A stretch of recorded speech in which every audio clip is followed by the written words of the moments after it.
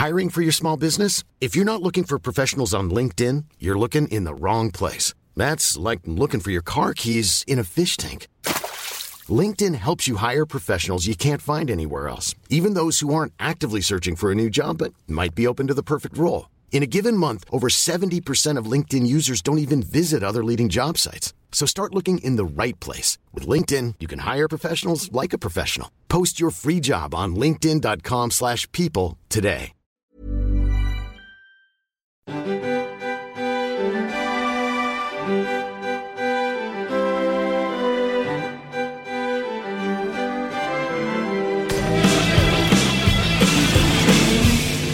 Hello and welcome to Book Cheat, the book club podcast where I've read the book so you don't have to. My name is Dave Warnicky, and on each episode of this show, we look at one of the classics. And joining me to look at such a classic this week, it's Beck Betratus and Alistair Tremblay-Birchall. Hello. Good day, mates. Hello. Oh, an Australian is in the room. Hello, yes, it is I, Mr. Australia. Oh, wow. From Melbourne. We don't have to my get a bit of character work goodness. on the pod. I'm enjoying it already. Yeah. What happens in Australia? Oh, I was just riding a wombat to my to Gallipoli. really? That's. I don't think that's in Australia. And but- I know. Right, that's Wow. interesting. I know. Well, I was running away. Oh, back towards to- Australia. okay, right. I meant, yeah. And so anyway, it's been really great. Any political commentary? Yes. Oh. Lots of it. Yeah, Okay, yeah. cool. Who are the good guys? Who are the good guys in Australia? We really love the kangaroos. And we really don't mind the spiders because we're tough people. Right. I think this Australian is avoiding the question. I think he's trying to use goofs to not. Do you think he's a centrist? Yeah, well, who are the bad guys? Maybe we can ask that. Yeah, maybe he's a bad. Hey, I think that there's bad guys on all Oh sides. no, he is not an Australian centrist. I'm actually an Australian triangle. I think that there's bad guys on all three sides. And scene. Fantastic That was a stuff wonderful there. bit. A great start to the show, Alistair. feel so privileged to have you here. Yeah. and feel so privileged to cut that out if you like. Beck, any characters you want to bring to the show right up top? Yeah, Jenny, two hands. Jenny too, yeah. Yeah, Jenny, what's the how many hands do you have? I've only got two. Oh, Okay. that's That's the surprising. normal amount. You really pride yourself on that, Jenny, huh? I don't know. Is there anything different about your hands? No, And, I'm shaking them Well, around. that's interesting. But you can't hear Yeah, them. I mean, the way that you move them. Yeah, Why what do you do you move reckon them about like them? that? Like, Well, I just feel like it's important to just look at my hands. yeah. Well, Jenny, let me ask you a question. Who are the bad guys? The Liberals. Oh, okay. See, there we go. Jenny's picking a side. No. Two hands, one side. Now, of course, any Americans listening to that, Yeah. Oh, yeah. that Sorry. Large L Liberal. large L liberal. No, large actually, L no, liberal small L Liberal. Jenny's wild. part. I like this. Yeah, that was a twist. Yeah. Of course, nobody in America knows what large L and small L means. No. right? With regards to these. We haven't podcasts. explained that enough, but that's okay. That's fun. It's nice to Google things sometimes when you're listening to a podcast. You're right. When you're driving, especially. Yeah. Hey Siri, put my phone in my hand so I can look at it. Well, we're here to talk about a book, but before we do that, we can quickly talk about how we're all doing shows at the Melbourne Comedy Festival. I've dragged you away from time, I'm sure, otherwise you would be writing and diligently rehearsing. Is that right? That's what I was doing at home when you called. I knew that. And before running over here, Yeah. I appreciate you. I was rehearsing. I was looking in the mirror with a hairbrush as my microphone. I thought you forgot the word microphone. I was so worried about I know. The show is... What is that thing? Yeah.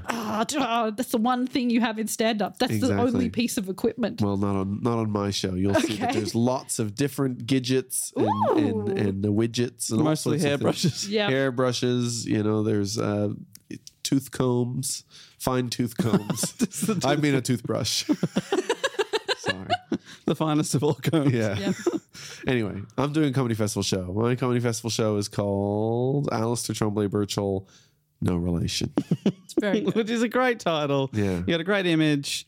I can't even explain what you're doing with your lips, but it's Pinching my lips in some way. Truly on the something poster. that has never occurred before. I've never seen it photographed. It's like a new expression. I'm so glad that you guys have, It's groundbreaking. I mean, I took the photo, so I really wanted to just get in there and go, I did a really good job, actually. yeah. It's a great photo, Beck. Thank you so People much. are saying it's a This is what I groundbreaking, wanted. stupid look on someone's face. Nobody's done a look this stupid. And many people are saying that about the content of my show. So please come and see. No one's ever looked so stupid. Yeah. You come see that face live. Come and see my face live. That's cool. I will pinch my lips for you. For the hour. I will do it for some of the hour. Yeah, okay. Great. Yeah. And Beck, you're doing a show as well. Yes, it's A, cool. a festive show, right? It's a festive show. It's called Merry. I really think people are going to think it was a Christmas show, and like the posters have stayed up too long. And I think this is going to bite me in the butt. It is about Christmas, but it's during March and April. Yeah, you really have to emphasize the date on the Yeah, I'm poster. really going to have to go, "Ugh," but it's about a bad Christmas I had. So come along. You're not having the bad Christmas. I'm having the bad Christmas. Yeah, It's great. already happened. That's the gift. It happened in the past. I'm fine now. It's bad Christmas in April, March. Yeah, that's the tradition when we all reflect. Was that what was bad about the first Christmas that you had? That yeah, Christmas? I stuffed up the date. I was like, oh no, I've made a big turkey and it's March 27. Did you try to have Christmas on Easter? You know it, baby. Because it's like, was it when Jesus was born or died? I also get confused about that, which Yeah. I know is very Yeah, I got mixed up. not great for a lot of people. Well, we know now that today's book isn't the Bible. No. Eh? Because otherwise you were starting up. it could be, but not today. No. Oh, well, at least maybe it's not the New Testament. No, that's right. I haven't got there. You spoiled it for me. Jesus was born. Oh no, spoiler alert. Well, I'm going to do a big reveal here. I should also say I'm doing a show called Even Hotter in Real Life, and I've also got a photo taken by Beck. So thank you so much was it? on the poster. Appreciate that. So come along to see all our comedy festival shows. But we're speaking about Christmas for a second here because the book I've got I received for Christmas. Oh my gosh. Oh, my goodness. I thought it was going to be. You're revealing it out of a bag. I'm pulling it out of a this bag. has never happened before. I'm No, excited. I'm trying to make sure This you is What's in the bag? What's book? in the bag? What's in that bag? Here we go. The book that I am talking about this week is Rebecca. Oh my God, that's me. I was in the bag. I made sure that you were on this episode for this very reveal Wow. And why did you shit. make sure that I was on this episode? because I like you. Oh, thank you. That's really nice. Alistair's I'm doing the book of Alistair next week. Yep. Unfortunately, Andy Matthews on instead. Oh, well, that's fine too. He's basically the good half of my brain. I've never read this book. Do you know anything about it? Like, has anyone ever referenced it to you being your name? No, I've just looked at it in shops and gone, that's a me. Al, have you heard of Rebecca? I've never heard of Rebecca. By Is it Daphne du Maurier? Oh, what a French? name. No, an English author. This is a lovely copy you have as well, which is hard to. Yes, I got this for Christmas. Hear that, guys? Oh, yeah. Yeah. Love it. Love a hardback. You can take it.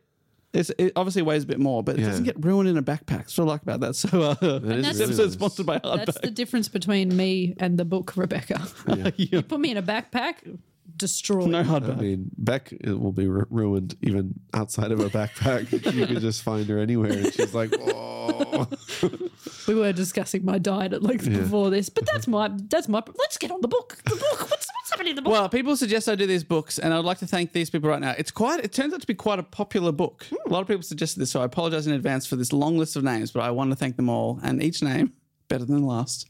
I love that." No offense to the first name, which is a fantastic one nonetheless. Ruby Sutherland suggested this. That is a beautiful Phenomenal name. name. I like it. Sam Jones, David Loring. Thank you to Sophie, Tessa Strickland, Amber McDaniel, Grace Brooks, Yusuf, Miriam White, Lene Hoynes, or Lenny Hoynes. Miriam White sounds like a book publisher. Yes, it does.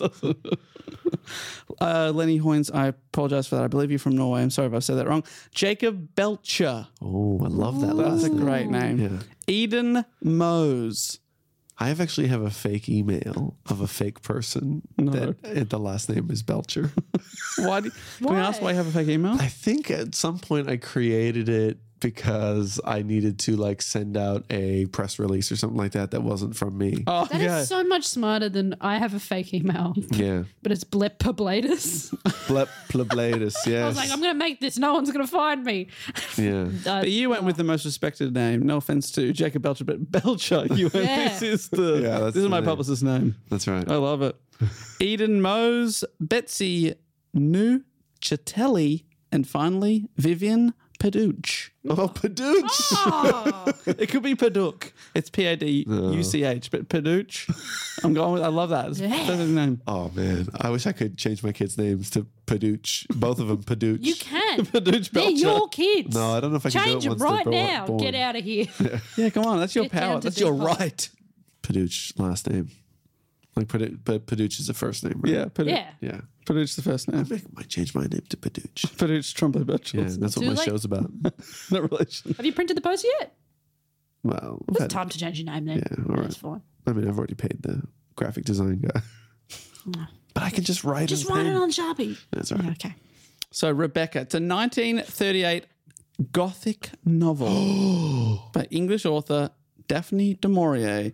A bestseller which has never gone out of print since 1938. Really? By 1965, it had already sold 3 million copies. That's too many. There wasn't even 3 million people yeah, well, at that point. that's people like. They got the hardback and also softback. back. Rebecca's, it's been adapted many times to movies, most famously in 1940 by Alfred Hitchcock. Oh. It was Hitchcock's first Hollywood film after he moved over to America and starred Joan Fontaine and Laurence Olivier and went on to win the Academy Award for Best Picture, the big one. Holy moly. How have I not heard about this? Yeah, I know. Huge. Also, Rebecca won an Oscar. That's pretty good for me. Yeah, well done, Good, I Rebecca. could say that. I should put that on the poster. You're only a few away from an EGOT now. Yeah, you're so close. Oh, did they get a Tony? Is there a musical version of Rebecca? I don't believe so far, but there's been a lot of adaptations. There was a Netflix one a couple of years ago they made a movie with Armie Hammer. Really? Oh. Did he eat anybody in this book? We'll find out. Oh, that's right. Ooh.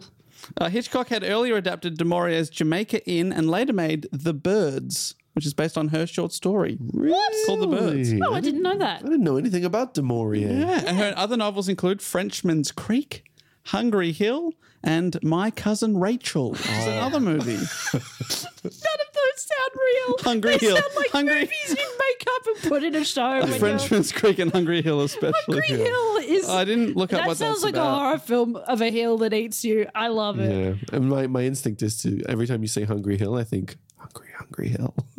I also think that I would love to see a hill eat people in a movie, Hungry Hippo style. like the hippo. Like it just rises up and then it goes. They haven't made a Hungry Hippo movie yet, have they? Yeah, but someone definitely owns the idea. Yeah. Four hippos on the corners of a city, like that, and they Slowly just coming like the island of Manhattan, and they're tipping the island. And The Rock has to try and defeat them. exactly. Hippos are scary. Very I scary. feel like it's Kill just lots of people. fair. It would be a great horror film, a Hungry Hippo horror film. Absolutely, it'd be very. We've already said too much. 4 hippos and they're hungry. So you have Hungry Hill. I've looked it up. It is the family saga is based on the history of Irish ancestors of Daphne du Maurier's friend Christopher Puxley.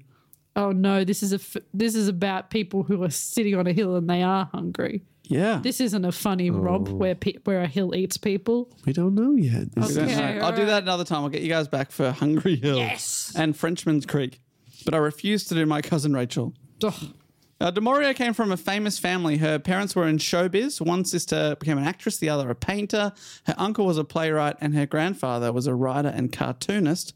But possibly most interestingly, she was a cousin of the Llewellyn Davies boys, who were J.M. Barrie's inspiration for the characters in the play Peter Pan. Oh, Whoa. She knew the... this is all too connected. Yeah. Sometimes I'm like, real life is not believable. I think it, do something that people can't all be connected. Could it be that they're all well-to-do?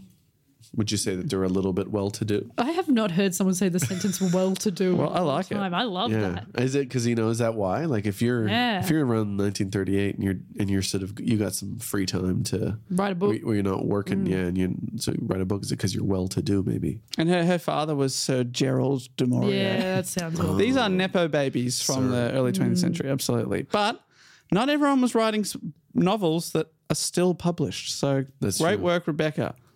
And let Every us... time you say something about Rebecca, I'm like, I've done. No, thank you. I love it. I'm getting some borrowed serotonin that is not mine. That's fun. Take what you can get. Yeah. Now, we always start with the opening line of the book, and this is one of the most famous opening lines there is. This is an acclaimed opening line. See what you think of this. Can I Is guess this- what it is? Yes.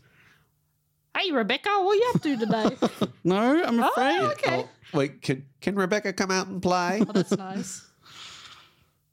Closer. Oh, Let's get come out and play no, closer. there's no Rebecca mentioned, I'm afraid. But it rolls off the tongue, this phrase, and see if you like it. Here's the opening line. Last night, I dreamt I went to Manderley again. It did roll off your tongue. yeah. What's Manderley? Oh, it's intriguing. You're like, what the hell is she talking? Last night, I dreamt I went to Manderley again. Ooh. Yeah, that means she's been before, and we might find out. Yeah, but what what is happened it? then, and why Any does she guesses? wanna What do you go think back? Manderley is? Well, my immediate thing was Mandalay Bay, which I believe is a hotel in Las Vegas. Mm-hmm. Is she dreaming of a hotel in Las Vegas? But She she absolutely said is. the wrong thing. Really? Is that what it actually is? No. Oh, I'm so sorry. But also, what an opener to go, I'm going to tell you about a dream I had. Snore, Rebecca. Yeah. Shut up. No, It does open with a big dream sequence. It really Oh, does. what? Which I know often people find dreams very tedious, but this I'm telling you, people have written essays and studies on this line. It's one of those. well, is it an island? No, that's a good guess too. Yeah, thank you. Is Mandalay a person? Like I went to them. Oh, okay, like a wise old sage Manderley. Maybe. No. Is it a dog? No. Yeah, it's like a dog that talks. Is it a hill that's hungry? Yeah. Yeah, she had a one-track mind. Yeah. She ran out of ideas early on. Yeah. Okay, let me tell you about it. Last night I dreamt I went to Manderley again. And more off, we've just met our narrator there who was telling us about a dream where she visited her old house, Manderley. Oh. A House with a name. huge English mansion on a large estate. But in her dream, it's quiet now. There's no smoke in the chimney. The well-maintained garden has become overgrown and no one is home. She sounded a little bit well-to-do. Yeah, absolutely. Very well to do. So this is like a very famous homestead in the area for sure. The narrator realizes in the dream that she will soon wake up and remember that she is far away from Manderley at a hotel overseas. And when she wakes up, she will choose not to share her dream. This is what the book says. We would not talk of Manderley. I would not tell my dream, for Manderley was ours no longer. Manderley was no more. How ironic that she says she wouldn't speak of it, but yet she writes it into a book that is she's published telling us. non-stop from 1938 That's to right, the millions present of day. copies. But we're left wondering what's happened to her, what's happened to Manderley, and why wouldn't she share her dream? Is it to spare her partner because it's dull? Yeah. I think, like sharing a dream idea in a book seems like, well, I say I'm not worried about it being so boring because you're already reading fiction, which is essentially Someone's a dream. It's Yeah. essentially a dream that's on purpose, So, so then you may as well put a dream in So a there. dream in a dream. Yeah. That's fine. Yeah. Whereas I don't share my dreams because all my dreams someone dies, and I think people will think I'm spooky.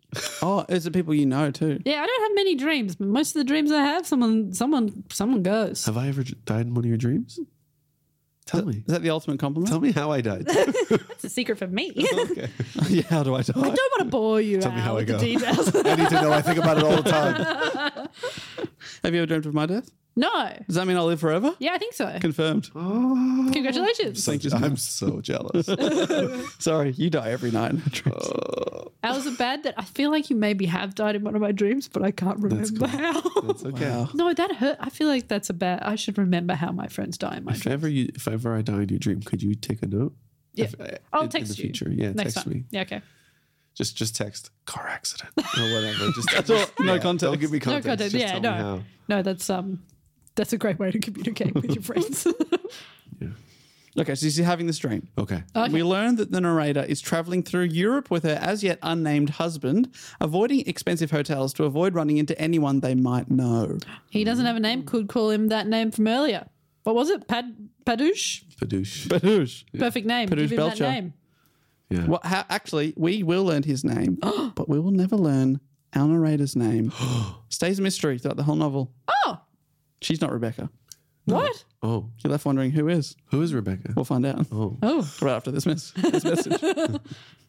So something has clearly happened to startle the woman and her husband. She writes, "We can never go back again. That much is certain. The past is still too close to us. The things we have tried to forget and put behind us would stir again, and that sense of fear, of furtive unrest, struggling at length to blind, unreasoning panic, now mercifully stilled, thank God, might in some manner unforeseen become a living companion as it had been before. So she's... Yeah. Stan tried to pass off a yawn as I do. Oh, interesting. That's so funny. Hey, you can yawn and find something interesting at the same time. I don't disagree. It's just funny. I had a legal studies teacher in high school who would yell at people and send them out of the classroom for disrespect if they yawned in her class. Even though sometimes it's an early morning class. People just need to yawn. Yeah. I was asleep. She took it personally. All of one of my maths classes. It's insane. And in the front row. But I had my hand in front of my eyes like this. Like, and I think the teacher knew. I think she just knew I needed a nap. Anyway, I feel like this is a mysterious opening. It is mysterious, isn't it? And What's happened to these people? So they're not talking about where they came from. They're not talking about what's happening. Why they overseas? I mean, that sounds nice. But she says that she can't go back, but she wants to go back. Oh no, she had a dream, but that she did go back. Like, Yeah, in the but dream, they but can't. but she knows now that she can't go back because everything's a bit better now because they left. But if she went back, it would stir up the Right. trouble again. Right. That's what she says. And the narrator says they've conquered their demons and come through the crisis, and now they are together without any secrets. Everything is shared, except the fact that she has a dream about Manderley. She will not share that part. Yeah. But they live a simple life now, her and her husband, reading the paper to keep track of cricket teams. She thinks of their old life, missing her dog Jasper, and thinks of two people she used to know and wonders where they are now. First is a man called Favell, I mean, cool. Mr. Favell, and also a woman named Mrs. Danvers. They should hook up. Favell and Danvers. Yeah. They sound hot. Yeah. I'd love Okay, to see get them it. together. Yeah. From the get-go, the narrator says she thought Mrs. Danvers always compared her to Rebecca. Oh, is this the first Mention of Rebecca. Rebecca feels very good. First mention. The narrator, laughs at the timid person she was when she first arrived at Manderley in comparison to the person she has since become. So a few things are drip fed to us. Yeah. We're like, what's going on? And then we transition slowly to a flashback. Whoa. Are we back at Manderley? No, before Manderley. Ooh. And basically the rest of the story is this one flashback moving forward. Yeah. Oh, so really the start was a flash forward. Yeah, a little bit of a where are they now? What movies do they do that in? Heroes? No, that's a TV Oh, show. no, the Titanic. The Titanic. Yes. Oh, the Titanic. Yeah. Yes. How are you whistling with your mouth open? Yeah, what's happening? How are you doing that? I just need to find a way to be able to smile and whistle at Yeah, the same I time know, so that it's- you guys don't think I'm upset with you. You're right, because if you do whistle with your mouth closed, it does look like you're surprised at the person. That's right. But you're fully mouth smiling. Yeah. I'm Incredible. just whistling through my teeth. Is that going through the teeth? Yeah. I can't do it either. My teeth aren't musical at all. No, musical teeth. So, Titanic style flashback. Yes, that's what they call it. The narrator, whose name we never learn, used to work as an assistant to an older, wealthy American socialite called Mrs. Van Hopper. Oh, I like that name. She was part assistant, part companion to this woman, having lunch and the like with her, but also carrying her bags and that sort of stuff. Walking her tiny dog. Yes, little errands like Yeah, that. looking after her bag collection. Cancelling her 1 o'clock. Organising DJ sets. Yeah. Festivals. Yeah. Couldn't remember the name of any festivals just then. Etc. Festivals. Too many to name. Bonnaroo. Do we know what country we're in? So this is in Monaco. Oh, right. I know. Is that a Monaco. European country or an African country? Where Yes, are we? so the one of that's a very small country in the French Riviera. That's right. Ah, okay. Okay. I always get Monaco and Morocco mixed up. I think. Right, yes. No, this is the one where, it's very well-to-do. People go there for the tax-exempt status, and there's also casinos and yachts and boats, and they're actually they're at a very expensive hotel. That's where they are for this. Right. And the power imbalance is always obvious between Mrs. Van Hopper and our unnamed narrator, because Mrs. Van Hopper, she's an awful gossip and just to be honest, a pretty awful person. Holy crap. Is this White Lotus? This is what happens in White Lotus. It does sound a lot like This is White Lotus. this is a very much a Portia White Lotus. relationship Wow. with Tanya. Jennifer Coolidge. Tanya. Jennifer Coolidge. Is That's her right. name. So it actually, you can imagine those two people, but I think Yeah. Mrs. Van Hopper is even maybe slightly older even. She's a real social climber, but she's always she's so self-absorbed that she doesn't realize that people often attempt to avoid her. Oh, Yeah, right. And she walks all over her assistant, who is very shy and timid and wears homemade clothes, even when accompanying Mrs. Van Hopper to this very expensive hotel in Monte Carlo. So there's a real difference between these two women when they're walking together. Van Hopper is always on the lookout for famous people that she can schmooze and suck up to, and points out to her assistant, our narrator, a man called Maxime de Winter, ooh. who she says is the owner of Manderley. The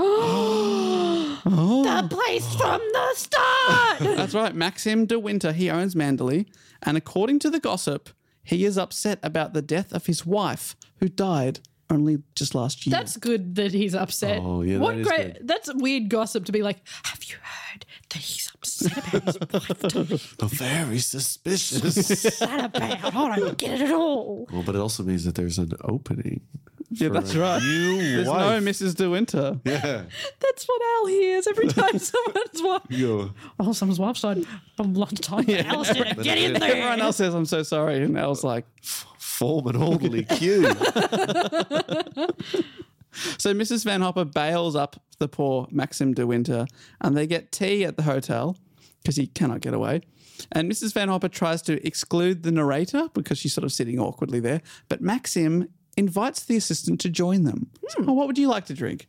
Starts talking to her. Van Hopper starts talking about Manderley and how lovely she's heard it is and how she'd love to visit one day. And Maxim clearly is very uncomfortable talking about Manderley at all, but Mrs. Van Hopper doesn't take a hint and she just keeps on talking at him. Yep. Yes, you're imagining the type of That's character the way, that I'm talking about here. Absolutely, you that's are. the vibe.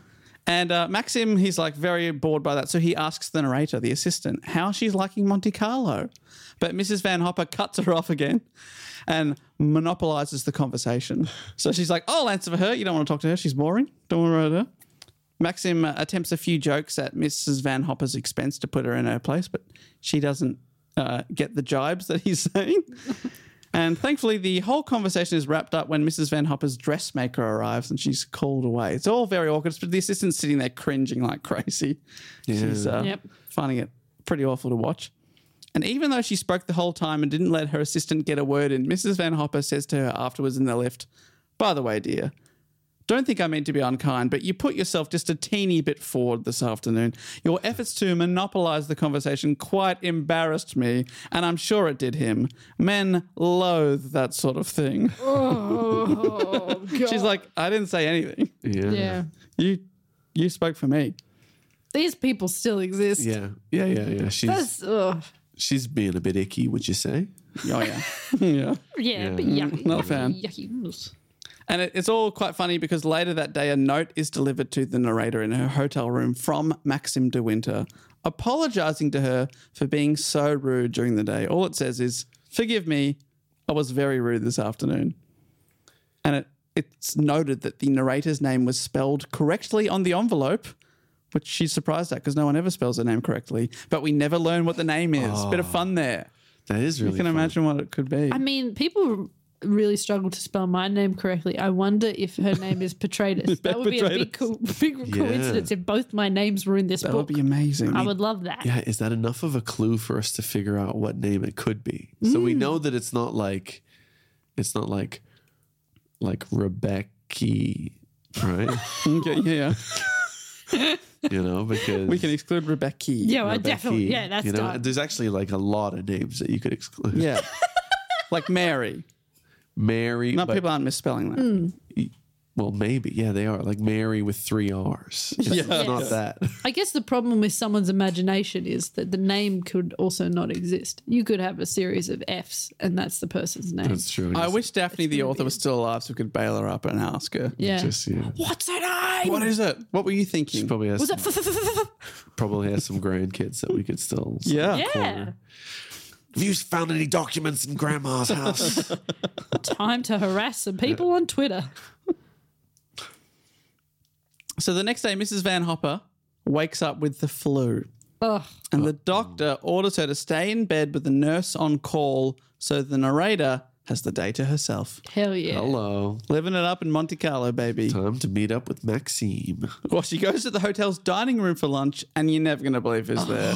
Mr. Maxime de Winter.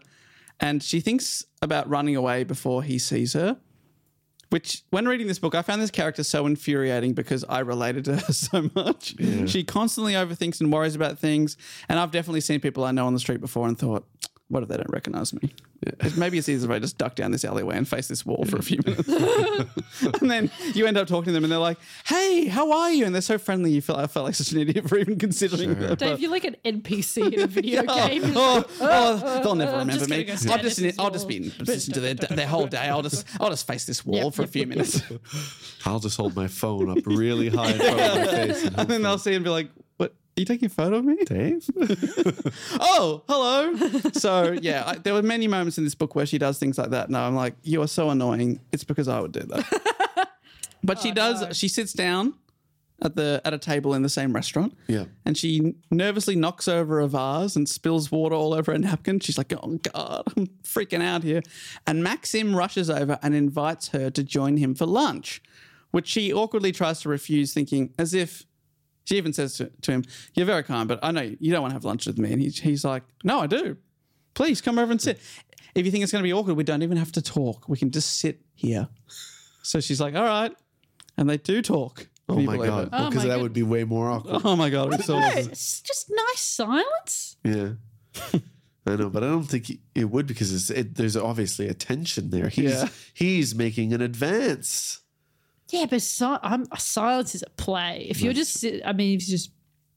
Oh, like looking into each other's eyes looking and at pouting? people, just...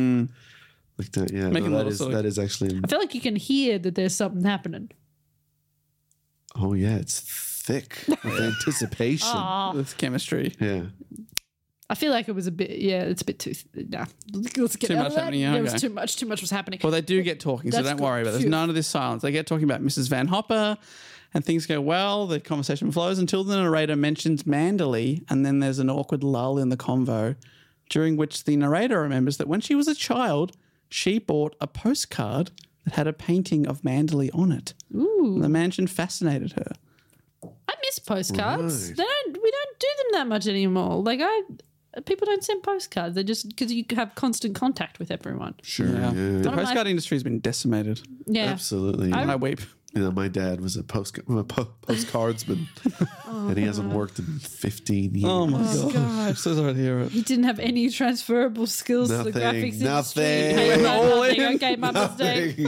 All he knew was postcards. He just knew small He rectangle. would roll images onto small bits of card and then draw the lines, and the line in between the address area and the Right, words so you know. area. Yeah, that's right. And then that's it. That's all he knew. Little rectangle for maybe where the stamp would go. In case people forgot. Yeah. I'm sorry for okay. bringing it up. It's a touchy subject. I was just going to talk about a cool postcard I had. Yeah. But I mean, do you think that people would have been so if rich people like that just had their house on a postcard? Yeah, that's weird, isn't it? Do you think that they would have had to license that to the postcard company and then they would have made a little bit more wealth? I guess. Yeah, maybe because it's a painting of it. But how?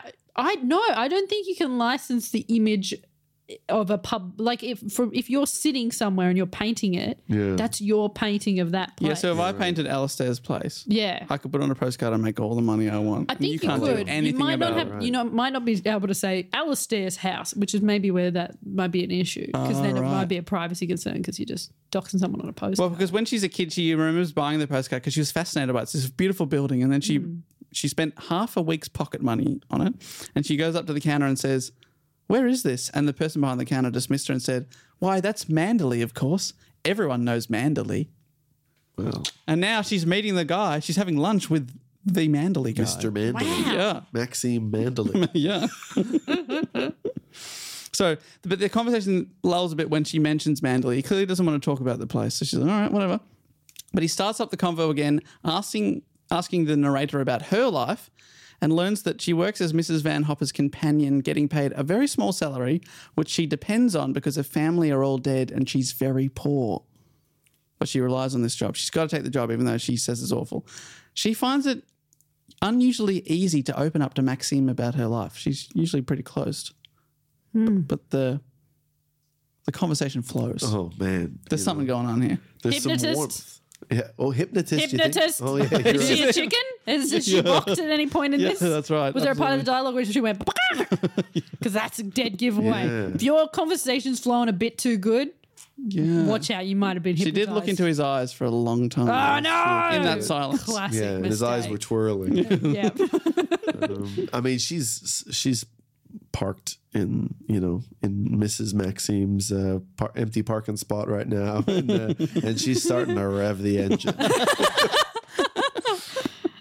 This sounds like something you've done before, Alistair. It really Oh sounds like you man, go I can't around. wait for people I know's partners to die so I can take them, Well, make them my own. Well, after speaking for an hour, the narrator is embarrassed, having prattled on about her life so much. But he tells her, no, this is the most fun I've had in ages, and you've helped me forget the trauma of the past year. Oh, no.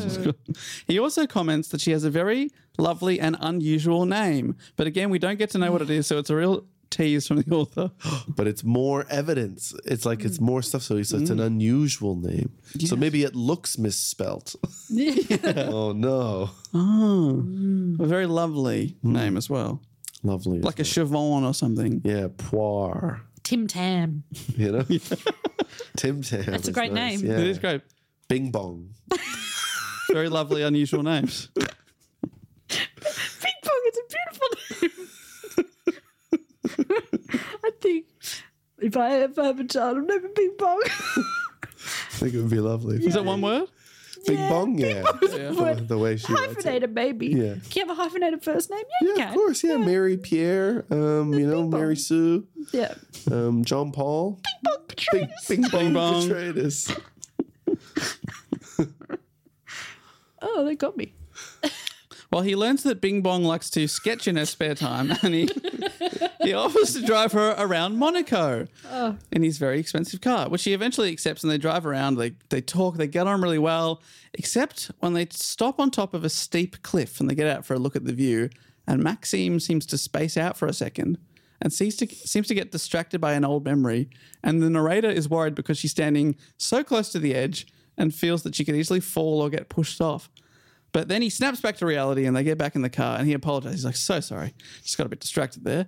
He says, I've been there before. I wanted to see if the view had changed. Turns out it hasn't. And then they keep going. But that's a small, strange moment. Yeah. I feel like if you're on a date for the first time, don't go up on a cliff. Yeah, no. Just go to the movies. Out of everywhere you could have gone, if someone's like, off we go to this cliff, that's suspicious. Yeah. This is what's difficult about cliffs is that because you're driving, right, and you're Oh, at you don't know when it's coming. you're at ground level the whole time, so you're like, well, I'm safe. I'm at ground level. Until it's possibly that. too late. Yeah. And then suddenly it's just cliff, and then you go, well, there's other ground down there. There's more ground level. Oh, no, that's a good point. It's hard to work out when you're going to be on a cliff. Yeah. Is Monaco one of those places where it's like a bay? You know, do you think that they're in a bay and there's like beautiful homes and it kind of goes straight into a hill kind of mountain thing, just after the water, and then there's just houses all the way up the mountain and it's like beautiful water and Like then, Frankston. kind of like Frankston. I don't remember. I haven't been. Oliver's Hill. Oliver's You're Hill's like describing that? Oliver's Hill. Beautiful bay. Yeah. People don't like you go there, you're like, this is beautiful. It's actually really beautiful for Frankston, but because it gets shat on in Did you Melbourne. say for Frankston? Is it? No, I didn't say for Frankston. It's beautiful for Frankston. You I said just- beautiful for Well, Frankston. I like want you to know it's- that's not my intention. I was picturing Wow. a sort of beautiful Monaco type style. No, it's leaf. beautiful I've just for looked up- Monaco as well. I've just looked up Monaco Cliff House, and this is what we're talking about. That's the same as Frankston, exact same. Those columns. Yeah, Yep. those are very nice. That's- Yeah, that sort of castle-like thing. A beautiful place. Perfect. So yeah, you're absolutely imagining the right sort of thing. yeah. You buy those houses that look like they're carved out of stone. You wouldn't use gyprock in those, would you? Like a plasterboard. Yeah, I wonder if they'd have to get them up to code because that's not that's insulated definitely not enough. plasterboard. You don't like. No. Do you think it just goes rock and then all the way through, and then on the other side it's just like you paint the rock? I think No, you got a plaster on the other side. Oh, you put plus and plaster, so you do use it. So I think you meant on the outside. So to maybe confirm. not gyprock. Hey, Maybe it'd be a plaster, like I imagine they'd like slap it. You just get a hunk of plaster and just go, Oh, like that kind like of that. I plaster. feel like it'll be that sort of plaster. Yeah, right. Because that was how plastering got Started before they put it in a board. Maybe. Yeah, right. Maybe not. Thank you. Sorry if it's a stupid No, question. I I'm mean- just- No, I mean, I can't confirm nor deny. no. But it feels like they would have plaster. You're right. Yeah, I think maybe in the bedrooms, sure. but maybe in the grand entrance hall, it'd be. Yeah, they stone. might just leave Beautiful. it stone and just cold. That'd be nice. Just got to put on a Exposed jacket. brick. Yeah, exposed stone. Yeah. Post stone. So they drive back to the hotel and he opens up about Manderley and how beautiful it is, and he describes the garden and flowers. And I really liked this book, but about 50% of it is describing different types of flowers. Oh no. If you're a big flower fan, this is the book for you. I know, but even if you're a flower fan, do you think you want to read descriptions of flowers? Yeah, what sort There's- of descriptions are they like? Oh, just talking about how beautiful they are. Rhododendrons are mentioned many, many times.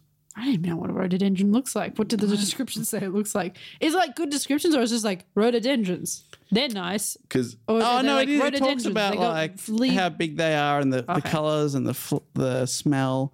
I've just Control F rhododendron in the PDF version and it's mentioned 18 times. Jeepers creepers. The rhododendrons stood 50 feet high, twisted and entwined with bracken, and they had entered into alien marriage with a host of nameless shrubs, poor bastard things that clung about their roots as though conscious of their spurious origin. This is a whack description of a flower. I think that's actually, sorry, Entered into alien marriage. that is her, Oh, my her description of word. her nightmare at the start when she's talking about everything overgrown, I should say. Right. sure. But there's azaleas, there's rhododendrons, there's lilies, there's all sorts of bluebells. My goodness, I'm looking through here. There's so many different flowers. Silver bells? Are you plant people? Plant? No, your question first. No. My question was. Silver bells question I was just mentioning a flower I heard in a song. Cockle shells. It's Christmas time in the city. That is not the. No, that's not right. No, oh, isn't it? Isn't it? Silver bells. No, are they actual silver bells? I think they're probably just bells, aren't I'm they? thinking of a different bell. No, what? Tubular bells? Tubular bells. It's a beautiful flower. It's a Beautiful Is flower. that a concept album? They smell great. What song was it? I mean, what That was flowers? Tubular Bells. Oh yeah, I think. yeah. Oh gosh, I hope so. I haven't heard it for years since we lived in the warehouse when Andy had it on record. He did have that on record. Do you know I did a dance to that? Did you? I did a dance. To the whole record? The whole record, no, just a one song of it. Yeah, it's because it goes for minutes. Isn't it? 20 Yeah. minutes or something? Is there I'm pretty sure there's like a Tubular Bells track on Tubular Bells. No, right. I think. Yeah, sure. That's a feel like- flower, right? That's a flower, yeah. Smells great. I'm so sorry. Anyway, they talk about flowers a lot. This is reminiscent of it. They talk about flowers a lot. So if you're interested, maybe check it out. But when they get back to the hotel, she reaches for her gloves and picks up a book of poetry that Maxim has in the car, which he tells her she can take. Later that Free book. free book. Later that night, she opens the book and sees that it has an inscription, and it says, "Max from Rebecca." Who is this? Wait, that's not his wife's name, was it? His wife died and she didn't have the name Rebecca. Well, his wife died, but we haven't learned her name yet. Oh. But it is Rebecca. Oh! It's his dead wife. Oh my God. The very person whose parking spot she is parked in. She's revving like crazy.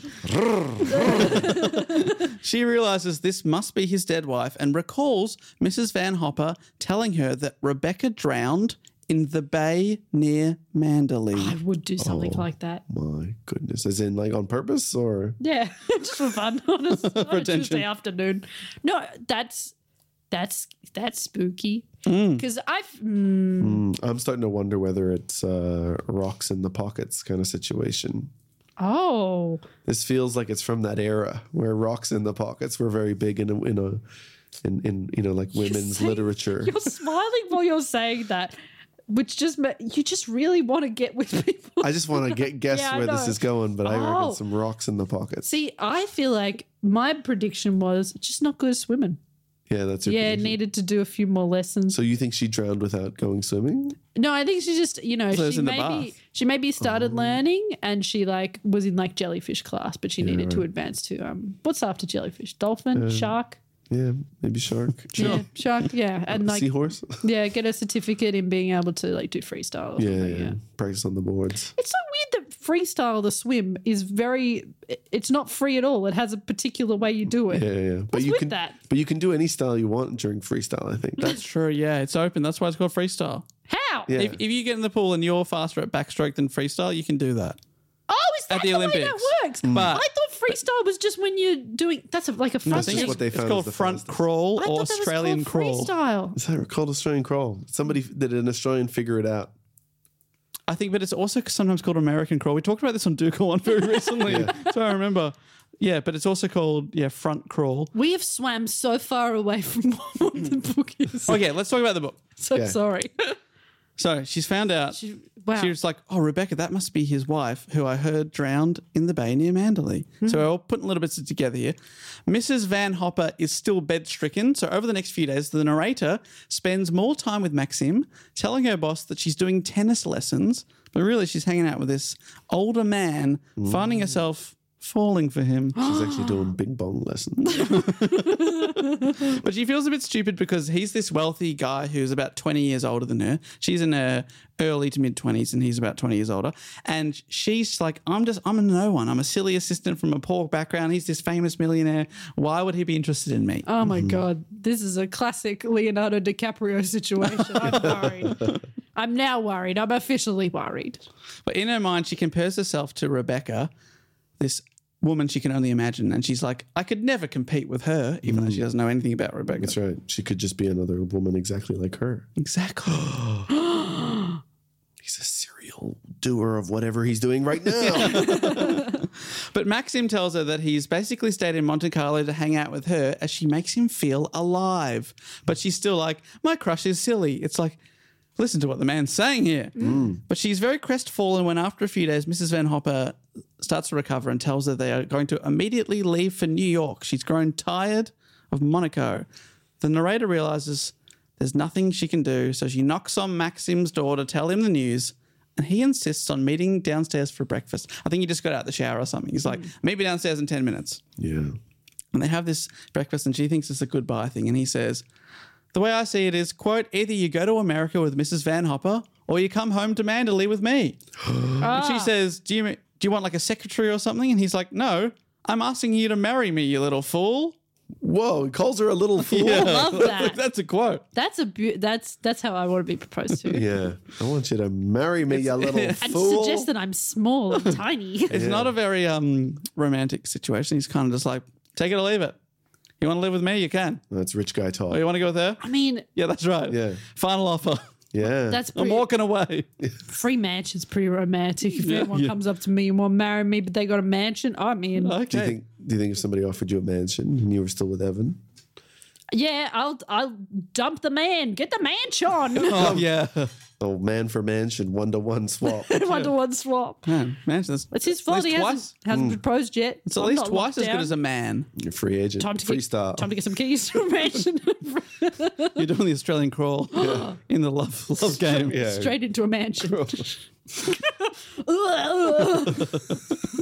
That was me crawling into a mansion. That's I you. just You made can a have noise. this mansion. Your auntie has left you this mansion, and you can have it as long as you can swim freestyle up the driveway into the mansion within 24 Dude, I'm hours. grinding my face into that concrete. Do you take this man, Sean? I do. So he's like, marry me, little fool. She is absolutely gobsmacked, but eventually agrees. But she asks him to tell Mrs. Van Hopper the news. She's like, I can't face her. She is also gobsmacked and is clearly bitter and gives the narrator some advice, saying she is too inexperienced for the match. She says to her, naturally, one wants you to be happy. And I grant you he's a very attractive creature, but, well, I'm sorry, and personally I think you are making a big mistake. One you will bitterly regret. Oh, no. I wonder if she will. She makes a bit of a parting shot.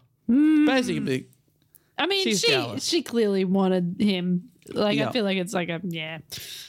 bit of a jealousy thing going on there. Also, she has to go on like seek.com.au, find someone new. That sucks. Yeah, it's I annoying get for it. her. Yeah. It'd be easier just to keep her, Yeah. talk her out of the marriage. Yeah. Sure, yeah. And then she'll have to carry her own bags to the Oh, plane my God. or the boat or whatever she's Yeah. taking to get back. Don't know what- 938, was there commercial air flights? Yeah, for really rich people. Yeah, right, Yeah. right. That's good. But don't worry about her because that's the last we see of the old bag because the narrator quickly marries Maxim and they go on a honeymoon across Europe Woo! before moving into the famous Manderley. Oh. It's massive. Hell yeah. Dozens of rooms, dozens of bedrooms, including a ballroom. Ballroom? Genuinely, moment there, I was like, I thought ball pit room. Also a ball pit room. Sorry, it's in got my everything. head, I went, why is there a room full Why is there of a ball small pit room? rainbow balls? I was like, that's amazing. I tell you, if you man. have a big enough house, you've got everything. I forgot people danced and it's called ballroom. Yeah, but it's the kind of house that if they had it now, it would definitely have a full-size basketball court indoors. You know, one of those sort of Yeah, one of those mansions. And it sits on a large estate on the coast, and it has both a forest and also it's on a beach. Oh So the my forest God. goes in onto the That's shoreline. great. That's got everything. That's every landscape. Bad, It's got them all. not Forest, sea, and then I assume there's a plane or something in there, like a plane. not good for climate change though. I feel like you're going to lose your house to erosion or bushfire. That's no good. Oh, yeah, that's awful. Actually, I would prefer a house middle of nowhere, big dirt, nothing, Nothing else. Big dirt pile. big dirt bath, just back in the middle. You and a big pot. So it's huge. It's also got lots of full-time staff who all line up to greet the new Mrs. Maxime de Winter. So throughout the rest of the book, most of the people call her Mrs. de Winter. So that gets away with no one ever saying her name out loud. Yeah. So we still don't know what it is. The lead butler has been there since Maxim was a child. He's a typical stereotype of a butler. You're imagining his name is Frith. Oh, that's Frith. That's Frith. Frith. That's not his name, but that's what you're imagining? Oh, no, that is his name in the book. Okay. But, you know, it's the classic... Yeah. Well, I was talking to somebody today who I know who used to be a butler, Oh, right? Please do tell. And then I asked him today, I said, people call you Jeeves? And he said, well, no, that's an actual name. And I forget that people were actually called Jeeves, but it's a name that's very fallen quite out of popularity. So that was actually a name. Yeah. And so I reckon in a generation or so, people won't think of Jeeves as being a butler. And then we're going to get some little Jeeves again. You know, it's going to be, and old people will find it funny. That'll be us. once again, it's time, Al. You Yeah. can get out there, change the names of your kids Get in now, make there. the change that you want to see in the Jeeves, world. Badoosh, David. Bing bong. Oh boy. So she meets Frith. The other person to note is the head of the staff, the head housekeeper, Mrs. Danvers, Oh, she sounds like trouble. who I mentioned at the start of the book. Remember later Yes. on in her dream, she's like, wonder what Mrs. Danvers is doing right Yeah, now. she liked her. Maxim had already warned her about Mrs. Danvers. He said, she'll be stiff with you at first, I dare say. She's an extraordinary character, but you mustn't let it worry you. But she is stiff, and it does worry the narrator, who is extremely intimidated by the housekeeper. And even though the words she says are extremely civil, she feels there is some deep resentment underneath it all. Sure. I mean, it'd suck to be a big house where you just got to like bring people. That sucks. Yeah. Yuck. No, But she thank you. doesn't feel welcome at Manderley Yeah. straight away. She's like, okay. Well, how long ago did Rebecca die? Last year, Beck, it was a whole Oh, other year. that's fine then. Yeah, and he's just Okay. gone to Monaco and come back with a new wife. Yeah, you this is know, the new it's- Rebecca. You know, Yep. I could imagine that, you know, they're still mourning a little bit. Yeah. You know, he's kind of you know, covering up some of the sorrow with novelty. A new woman. Is that bad? Did I say something I wrong? don't know. It didn't feel good. Well, I know, but I don't think that necessarily any of his life choices are so. Again, No, I don't think his life either. choices were very good. No. Sorry. Thank you for apologizing. I don't know what about, but I'll work it out and I'll get back to you. so the narrator is shown to her and her husband's room, which is in a newly renovated part of the house in the east wing.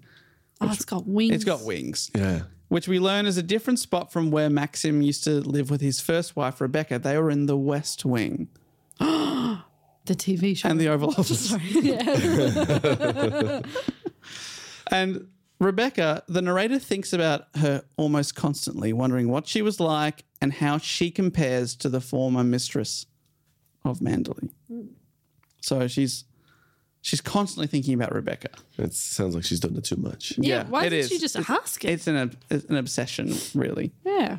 Surely there's someone she can just go, hey, Frith, what was that lady What like? was she like? Well, every time anyone talks about her, they talk about how perfect she was. Yeah. She was lovely. She was charming. She was beautiful. She had time for everyone. And so the more she asks about it, the worse she feels because she just feels like, oh, I'm just a young 20-something lady who's come from a very humble background. I don't know what I'm doing. Yeah. She sounds like the perfect sort of head of a household. Yeah. I don't know. The Like- perfect one's always done. And then I'm standing there waiting Here he comes. to take their partner. Vroom, vroom. The narrator certainly doesn't fit in straight away, frequently getting lost in the maze-like mansion, and she's never had staff before and doesn't really know how to act around them. She worries that they must be laughing at her behind her back. Mrs. Danvers calls on a phone every morning asking what she would like to eat that day, and the narrator just says, oh yeah, whatever's good, whatever you think. And Mrs. Danvers says, well, Mrs. De Winter used to have this. And the narrator just agrees with everything and says, yeah, whatever, sounds cool. She tries to be agreeable, but I think she feels that Mrs. Danvers is judging her for not really having any backbone or any saying. Sure. So she's just trying to play it cool, but it's not working. She runs into Mrs. Danvers in a closed-off part of the house one day and is terrified by her vibe and can't wait to get away. She's a very intimidating woman. Like I say, she's not saying anything threatening, but she just feels like, oh, this lady's not very Now, friendly. this isn't Frith, right? This is another lady. Mrs. Danvers. This is, yeah.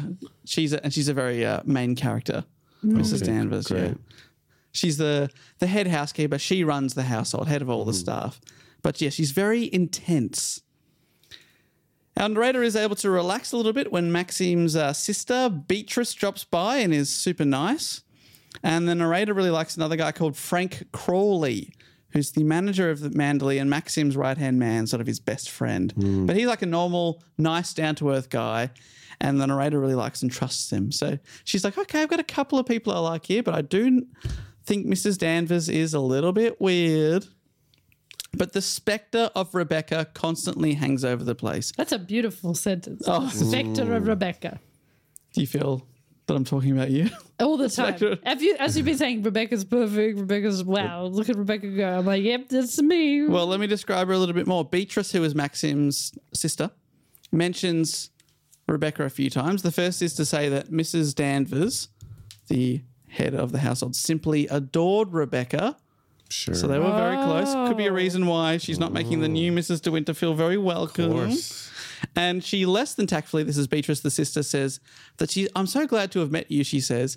You're not what I was expecting at all. She says, quote, you're so very different from Rebecca. Oh, no. And that does not make her feel good. Sure. She's like, different, bad? That's what she Yeah. assumes. So she's always thinking about Rebecca, the woman that people cannot stop talking about as beautiful, kind, well-liked, perfect. When the narrator visits Maxim's elderly mother, she says, where's Rebecca? I liked Rebecca as she meets the new wife. So she's a very hard act to follow. Yeah. And these thoughts of Rebecca continue when one day her and Maxim go for a long walk with his dog, Jasper the Spaniel. And they walk through a place that he calls the Happy Valley on the estate. Lots of flowers, a lot of flower talk here. Oh, yeah. More flowers. You would Can you have to imagine that? suffer through quite a bit. Yeah, of we have flower a few talk. pages on how nice the flowers are. Fantastic. Thank you, Daphne. Are they going to come to a lake, do you think? Well, they come to the beach. And so it opens up onto a beach, and Jasper the dog runs away, and the narrator is like, Jasper, come back, come back. And they come across a man searching for clams on the beach. His name is Ben. He is a local man that everyone knows. Everyone else has had such interesting names. It's like, just Ben's out for some clams. He's just Ben searching for clams. So everyone knows him. He's lived in the area for a long time. He's got a learning difficulty and he can't really speak to her. Right. He doesn't respond when she says, have you got a piece of string I can tie the dog up with? And he sort of just looks at her. She goes, all right, I guess I'll keep chasing him. And she keeps running until she spies a small boathouse. She goes inside. She gets some string for the dog. She ties him up and she runs back to Maxim, and he's clearly upset and tells her that the boathouse and the beach hold terrible memories for him. And he says, oh God, what a fool I was to come back. And he sort of like walks off a bit. Later that week, we learn what those bad memories are when the narrator takes a walk with Frank Crawley, who's the manager of the estate and Maxim's old friend. And he explains that Rebecca used to moor her boat at the boathouse down there, and that one night she took it out and she never came home, and it turned out that she drowned on the boat. On the boat. Yeah. Confusing. Like So she was on the boat and then she was gone. And Maxim had to go and identify her body 2 months later when it washed up So it's not like she's down the beach. disappeared either. Yeah, so she disappeared for a long time, and then he identified the body. So that's why Frank's like, sorry, he freaked out on the beach, but that's why he doesn't like it down there. Yeah. And the narrator then asks Frank about Rebecca, what she was like, and she asks, was she very beautiful? And Frank replies, yes. Yes, I suppose she was the most beautiful creature I ever saw in my life. I suppose. She was the most beautiful creature I've ever seen. I know. So, but the poor new wife, she's comparing herself, and all she hears is she sounds like the perfect person. Yeah. I feel like someone should comfort her and go, you can probably swim. Like they should give her something. Give her something like she had intense body odor. Yeah. I mean, what I'm whiffing from you, you don't. So Yeah. This feels like Maxime could maybe be helping a little bit. No, but he just doesn't talk about Rebecca, so they never talk about Rebecca together. Hiring for your small business? If you're not looking for professionals on LinkedIn, you're looking in the wrong place. That's like looking for your car keys in a fish tank. LinkedIn helps you hire professionals you can't find anywhere else, even those who aren't actively searching for a new job but might be open to the perfect role. In a given month, over 70% of LinkedIn users don't even visit other leading job sites. So start looking in the right place. With LinkedIn, you can hire professionals like a professional. Post your free job on linkedin.com/people today. One day, Maxim goes to London on business, and whilst he's away, a man arrives in a sports car. Rebecca. The name of his car is Rebecca. Our narrator walks into a room to see Mrs. Danvers, the sort of standoffish housekeeper, talking to a man called Jack Favell, who I also mentioned at the start of the book. So the two people at the start of the book, she says, I wonder what they're doing now, Mr. Favell and Mrs. Danvers. Anyway, so she walks in on them talking, and they seem a bit startled to see her, and it's obvious that they didn't want to be seen talking together.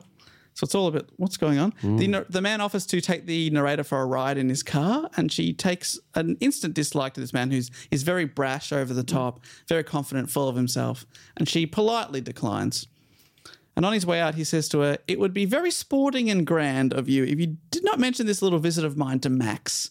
He doesn't exactly approve of me. Yeah, right. So she's like, but she's a very much a people pleaser like myself. So she goes, this is me seeing myself in her again. She goes, okay, I won't tell my husband. Oh, cool. Yeah. I mean, but those two talking to each other in secret like that, that's looking good for me, saying that they should hook up early. Yeah, you were absolutely. You felt something. I could feel it. There was a tension in there, the silence. And now they're like, oh, we shouldn't be seen talking. Yeah. So he leaves, drives away in his sports car, but her suspicions over him only increase. And she's like, why was he here? Maybe he's a thief, she thinks. So she runs over to the West Wing, sort of the area where she saw them talking, to see if he's stolen anything. The West Wing being the part of the house where Rebecca lived. And for the first time, our narrator goes into Rebecca's old bedroom. And Mrs. Danvers soon appears and creepily says, why have you never asked me to show it to you before? Yeah, wow. And then she begins giving the new Mrs. De Winter a tour of the bedroom and everything in it, and everything's kept in exactly the same spot as it was the night she disappeared. Wow. It's like my bedroom. I imagine because I am a Rebecca, so it's just like all the tissues crumpled up everywhere. They still stay in their spot on the ground. This is the tissues. She literally goes, these are her slippers. Yeah, the teacup that was there that has a tea bag in it still smells bad. That's on the bedside. That half a bowl of fried rice. Half a bowl of fried rice always there. And just empty Gatorade bottle. Empty Gatorade bottles. That sounds right. A tribute. Yes. Her fitting. Well, that's what she does. And Mrs. What a nightmare. If I did die, someone was like, I've got to leave her bedroom. Exactly. Oh, don't do that. Evan would Give clear it it out clean. in a week. He would. Yeah. you get in there. Yeah. My mistake. Yeah, I forgot you were around. You could you get rid of it. He just calls in a skip. Anything colorful out of the house. No sentimentality at all. Throws it out the window, That sounds hoping it about right. lands in the skip. No. No, so you can come in, Alice. In a loving way. It's so you can go in. I get it. No, so I can take That's what it. yeah. You're- No, you're you're throwing absolutely- everything away so you can get it. No, I understand. get it. You're in the Yeah, car 'cause, park, like, you absolutely can- revving. We'll bury you with all gotta your clear gummy sp- bears and everything Yeah, like thank you that. so much. It's what she would have wanted. Yeah. Just a weird lolly jar of a coffin. See through. It's Yeah, just you all can see teasing. it. Glass Yeah, lid with a little yeah. clasp on it. Yeah, you can take one when you go. Thank you. A lolly bag at the funeral. That's a genuinely good idea. Yeah, sour worms putting out this of here. the open casket. Yeah. It's pretty good. Yum, yum, yum, yum. So they do she gives her the full tour, and the narrator is really creeped out by it. Mrs. Danvers then begins to talk about the night she disappeared. It's clear she feels some guilt, as she assumed that the reason she hadn't come home was that she often spent the night down at the boathouse. For when she didn't return at all, the next day they went down and found parts of her boat floating in the water. Oh no. She feels really bad about it. She then asked the narrator, "Do you think the dead come back and watch the living? Do you think she can see us talking to one another now?" Creepy. Yeah. Gothic novel. I really feel like I'm getting suspicious of all these people. I reckon, I feel like something's gone down with Rebecca. Okay, so you're doing a bit of a Poirot's on the case here. More Benoit Blanc, sort Okay. of. Probably not Poirot stuff. Like, playing Among Us in a bath and then off I go, solve a mystery. I think, it sounds like, I reckon Rebecca was up to something in that boathouse. Okay, so I think she was up to something. if you were suspicious of anyone, any early leads? Friff. Friff. Old man I can Friff. remember. Yeah. No, I think probably the guy with the sports car is most suspicious. Favell. No. Jack Favell. Jack Who do Favell. you suspect when when a wife dies? The first person, it's always the husband. It's always. Oh, sorry. I meant they were doing something in the thing. I reckon the right. husband. I definitely think the husband has done something. This is too suspicious. Maybe he's got her because he got a taste for it. He's like, that was fun. Get me another wife. I'm going to put her in the wet. Oh, okay. You think that Yeah. pattern is emerging? But he has to break a boat, because that's the problem is that Yeah. she had to break a full boat, Like That's if they difficult. found bits of boat afterwards, it's going to be like fill a boat with explosives. Dynamite. or something So like that, yeah. you're right. The wife killing's easy. The boat smashing is hard. It's too much work. Ugh. I mean, if he really wanted to kill her, though, he would have done it off the cliff earlier. You think? True. But all was he thinking? Was he sitting on the cliff going, I could do this again. Oh, we I can will do have it her." right now, It's- I suppose. But then it's But like, why spoil it? the best part of a murder is the build up That's true. before. right. That's why you marry them, you have them for ages, and then you're like, surprise! That's right. You know? You want to lure them into Yeah, a yeah, sense yeah. of Like- So you went to the Fun cliff way. too early, you think? Yeah, and then I think he was like, oh, maybe this, but more for longer. Yeah, I didn't build enough tension. There won't be No. enough satisfaction at the end of this. No, and he probably went, this is the start of the book. It would be weird to do this now. Also, we've had a flash forward and she's alive. Oh yeah, that's true. And still happily married. Yeah. Yeah, Oh, shit. Okay. No, still, these are good. We've got to rule out these Yeah, we've gotta- early leads. yeah. I'm going to go to playing Among Us in the bath. Well, the narrator is freaked out by Mrs. Danvers being like, I reckon she could be watching us right now. And she runs away as soon as she can. She is later told by Maxim's sister that Jack Favell, the man that turned out in the sports car and looked a bit suspicious, is Rebecca's cousin and would often visit when she was alive. But Maxim hates him, and that's why he wanted to keep his visit a secret. The narrator never tells Maxim about Favell visiting, but he finds out anyway. We don't know how. And he yells at Mrs. Danvers that he's never allowed to come to Manderley ever again, and that if she has him over again, he'll fire her. Oh, Whoa. So Danvers gets told off. So the narrator, she's wondering how she can make an impression on the local community, because everyone seems to love Rebecca, and she sees a chance when some locals visit one day and encourage her to host a costume ball, something that Rebecca used to do every year. And she's able to convince Maxim that it's a good idea, and for the first time in ages, she begins to be excited about something, all the planning, putting it together. She plans her outfit, but not being super fashionable, is unsure what to wear. Despite this, she tells Maxim that her outfit will stun him and give him the surprise of his life. Whoa. She's really talking up Whoa. this costume. One day, Mrs. Danvers, the creepy housekeeper, comes to her and for the first time appears to be friendly. The narrator is relieved that perhaps finally the maid is warming to her since they had the nice moment in Rebecca's bedroom where she gave her a tour of the slippers. Sure. Mrs. Danvers suggests that if she's looking to make a great entrance with a fancy costume, she should wear the same outfit as a woman is wearing in a painting that hangs in the stairwell. It's a big painting of a lady wearing a white gown, holding a hat. I think she's an old relative from a couple hundred years ago. And she's like, you'll be able to make a grand entrance next to the painting. You'll be able to say, look, I'm dressed as this old relative. Wow. This could be a trick, I feel. Yeah, it does feel it's got some trick. The narrator is thrilled with the idea and on no. Mrs. Danvers' advice sends away to London to get the costume made up by a fancy costume maker. And soon the ball comes. Hundreds are invited. A full orchestra is hired. It's a massive, massive deal. Ooh. It's going to be the night of nights. This is like a Heidi Klum style party, right? You know how Heidi Klum does those parties where she like dresses up as like Mystique, yeah, you know, she's like a real- she dressed up as a worm. This If year. only Rebecca was a worm. Yeah. That would have been Yeah. a great entrance. I That would have been been impressed. much better. Yeah. But with her husband, his sister, and Frank waiting at the bottom of the stairs, the narrator prepares her grand entrance, again having told him they'll be shocked by her outfit. Oh no, I That's what she know. says. I know who this is. She has someone. I know what's happened. Well, see, I also. This is like an Elwood style terrible stitch up.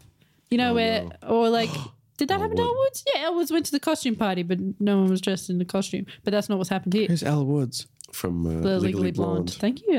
Thank you so much. Yeah, sorry. This is a bit of a stitch up. She has someone loudly announce her because there's an announcer saying, Mrs. De Winter, and she walks down the stairs and she looks That's at them. bad too. Isn't it? They are indeed shocked. In fact, the book says they look like dummies in a trance. And Maxim says, what the hell do you think you're doing? Oh no. Confused, the narrator points to the picture and says, I'm dressed like her. What? What's the problem? What have I done? And Maxim says, go and change. It does not matter what you put on. Find an ordinary evening frock. Anything will do. Go now before anybody comes. Because it turns out this was the same costume Rebecca wore to the last ball before she died. God damn it, Mrs. Danvers, what are you doing? Why'd you do That's that? right. Mrs. Danvers Terrible. fully set her up by encouraging her to wear the outfit and by telling everyone they'll get the shock of their life. It looks like she did it on purpose. Remember, she says, What a butthole. this will surprise you guys. I'm going to shock you. And then I'm dressed as your dead wife. That's what they think. And the narrator runs away. She's crying. She's very upset. And she soon sees Mrs. Danvers. And the book says, quote, I shall never forget the expression on her face.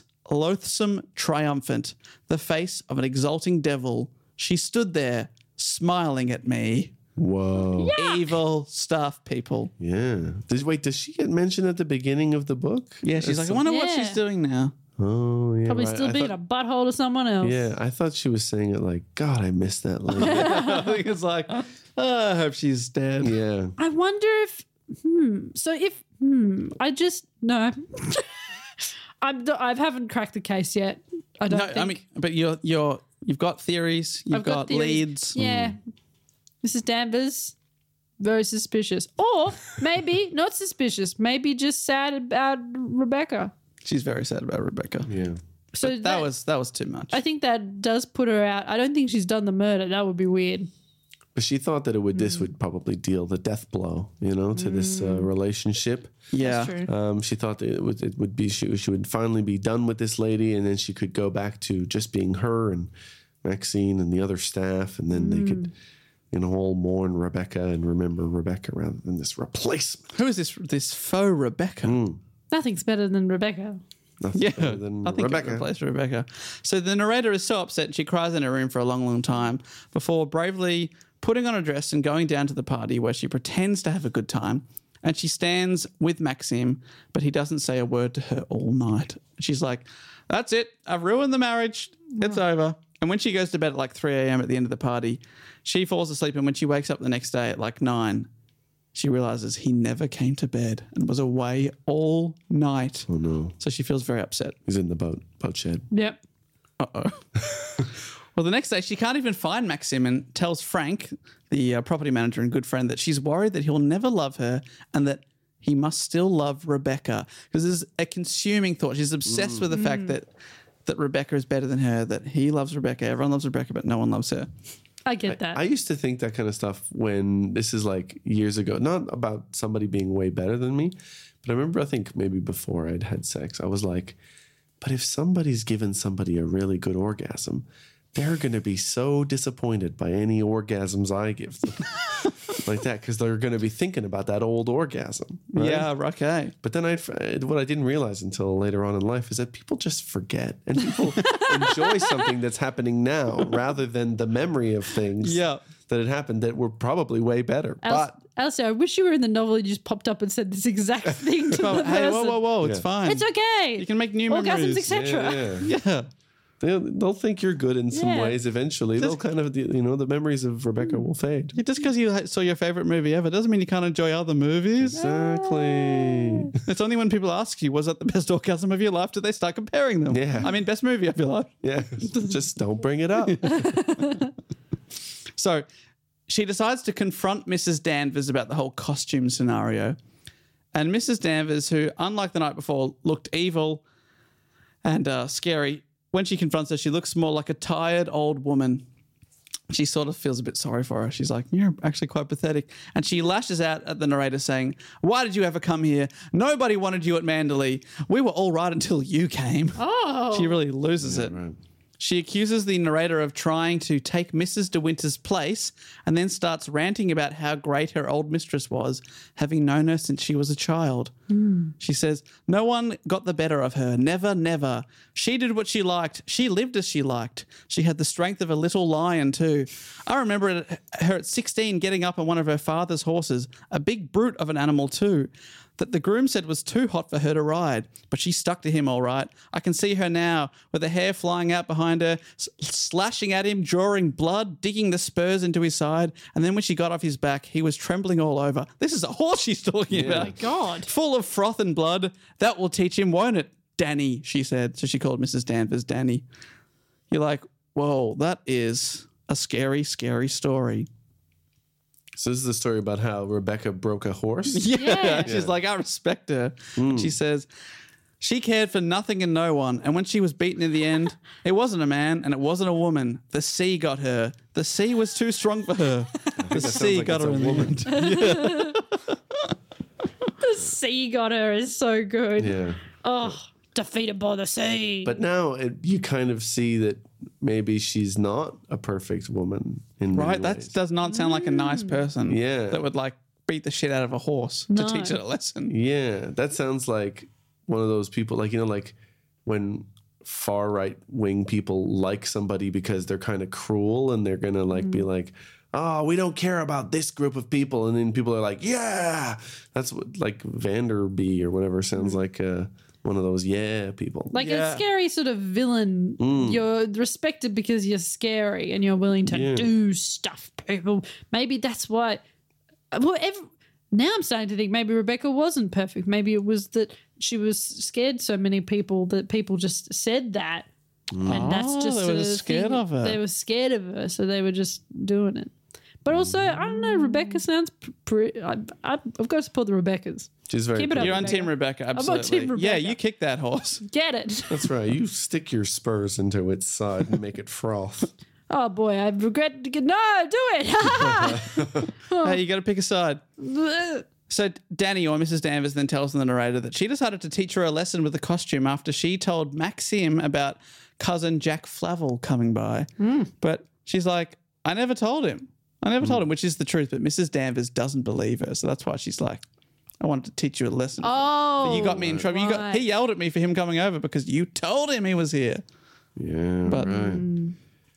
Mrs. Danvers then tells her that all of the men were in love with Rebecca and that Maxim banned Jack Flavel from coming over because he was jealous.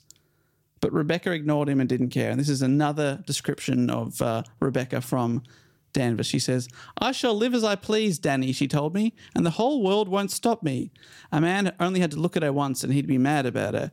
I've seen them here, staying in the house, men she'd met up in London and bring for weekends. She would take them bathing from the boat. She would have a picnic supper at her cottage in the cove. They made love to her, of course. Who wouldn't? Hell yeah, Rebecca. Get it. Yeah. Rebecca sounds pretty cool again. Pretty cool. I'm So forgetting that horse stuff. She sounds cool. Well, we don't know if she was riding those men and sticking her spurs in their sides. that's right. And stuff like They're that. frothing and bloody Yeah. at the mouth. People could be into that. Consent is important. Sure, but she's also a rich lady. They might all be servants, you know? Oh, okay. Now it's getting worse There again. might be horses. Yeah. So Rebecca is just, doing what she pleases. Yeah, but this is not the description anyone else has given of her. So the narrator's like, okay. But then Danny approaches the narrator, who backs away towards a window, and Mrs. Danvers says in a sinister voice, "It's no use, is it? You'll never get the better of her. She's still mistress here, even if she's dead. She's the real Mrs. De Winter, not you. It's you that's the shadow and the ghost. It's you that's forgotten and not wanted and pushed aside. Well, why don't you leave Manderley to her? Why don't you go?" And then she grabs her by the arm and pushes her towards the open window. Oh, dear Lord. And she says, "It's you who ought to be dead, not Mrs. De Winter." God, at this point, I'd be like, I think I'm going to actually fire you. You're the staff. That's right. I'm in charge. You're actually I'm your boss. I'm your boss. Wait a second. You can leave. This is a job. You've taken on. You know when people get into a job and then they get too into it and it becomes their personality? Exactly. Your You're like, work isn't your life, No, people. no. Yeah. You're like, at the very least, you'd say, you can go on break for now. Yeah. You are holiday. dismissed. Yeah. But she pushes her towards the window, and then she encourages the narrator to jump, saying, "I won't push you, but don't you think everything would be better if you just jumped?"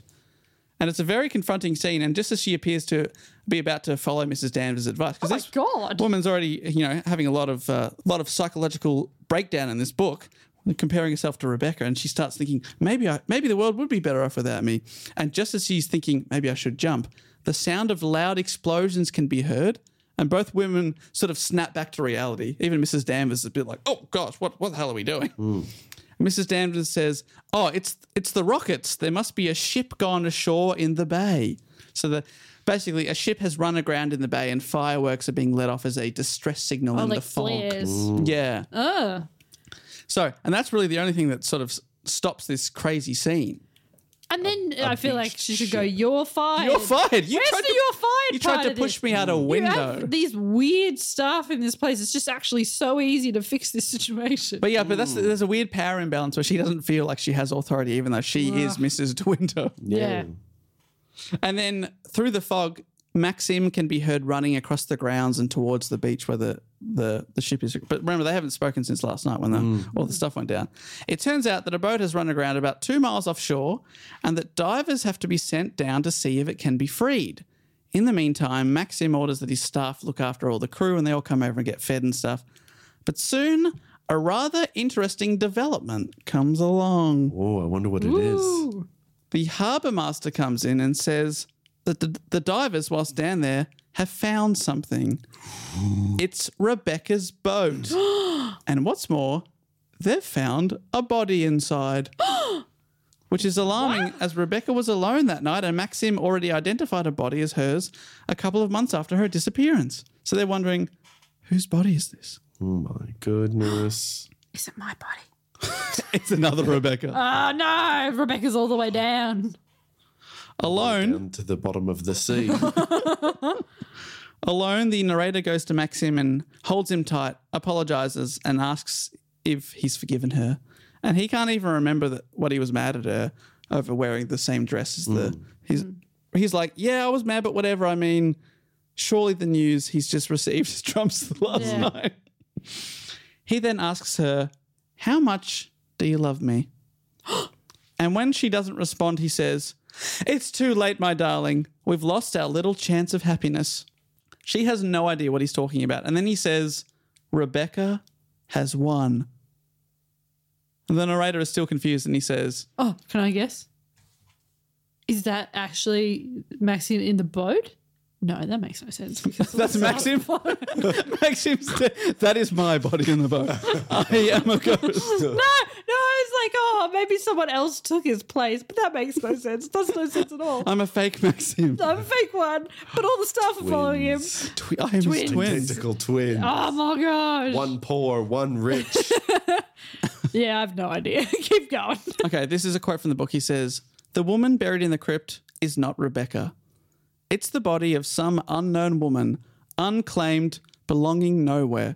Brutal way to describe anyone. There never was an accident. Rebecca was not drowned at all. I killed her. I shot Rebecca in the cottage of the cove. I carried her body to the cabin, took the boat out that night and sunk it there where they found it today. It's Rebecca who's lying dead on the cabin floor.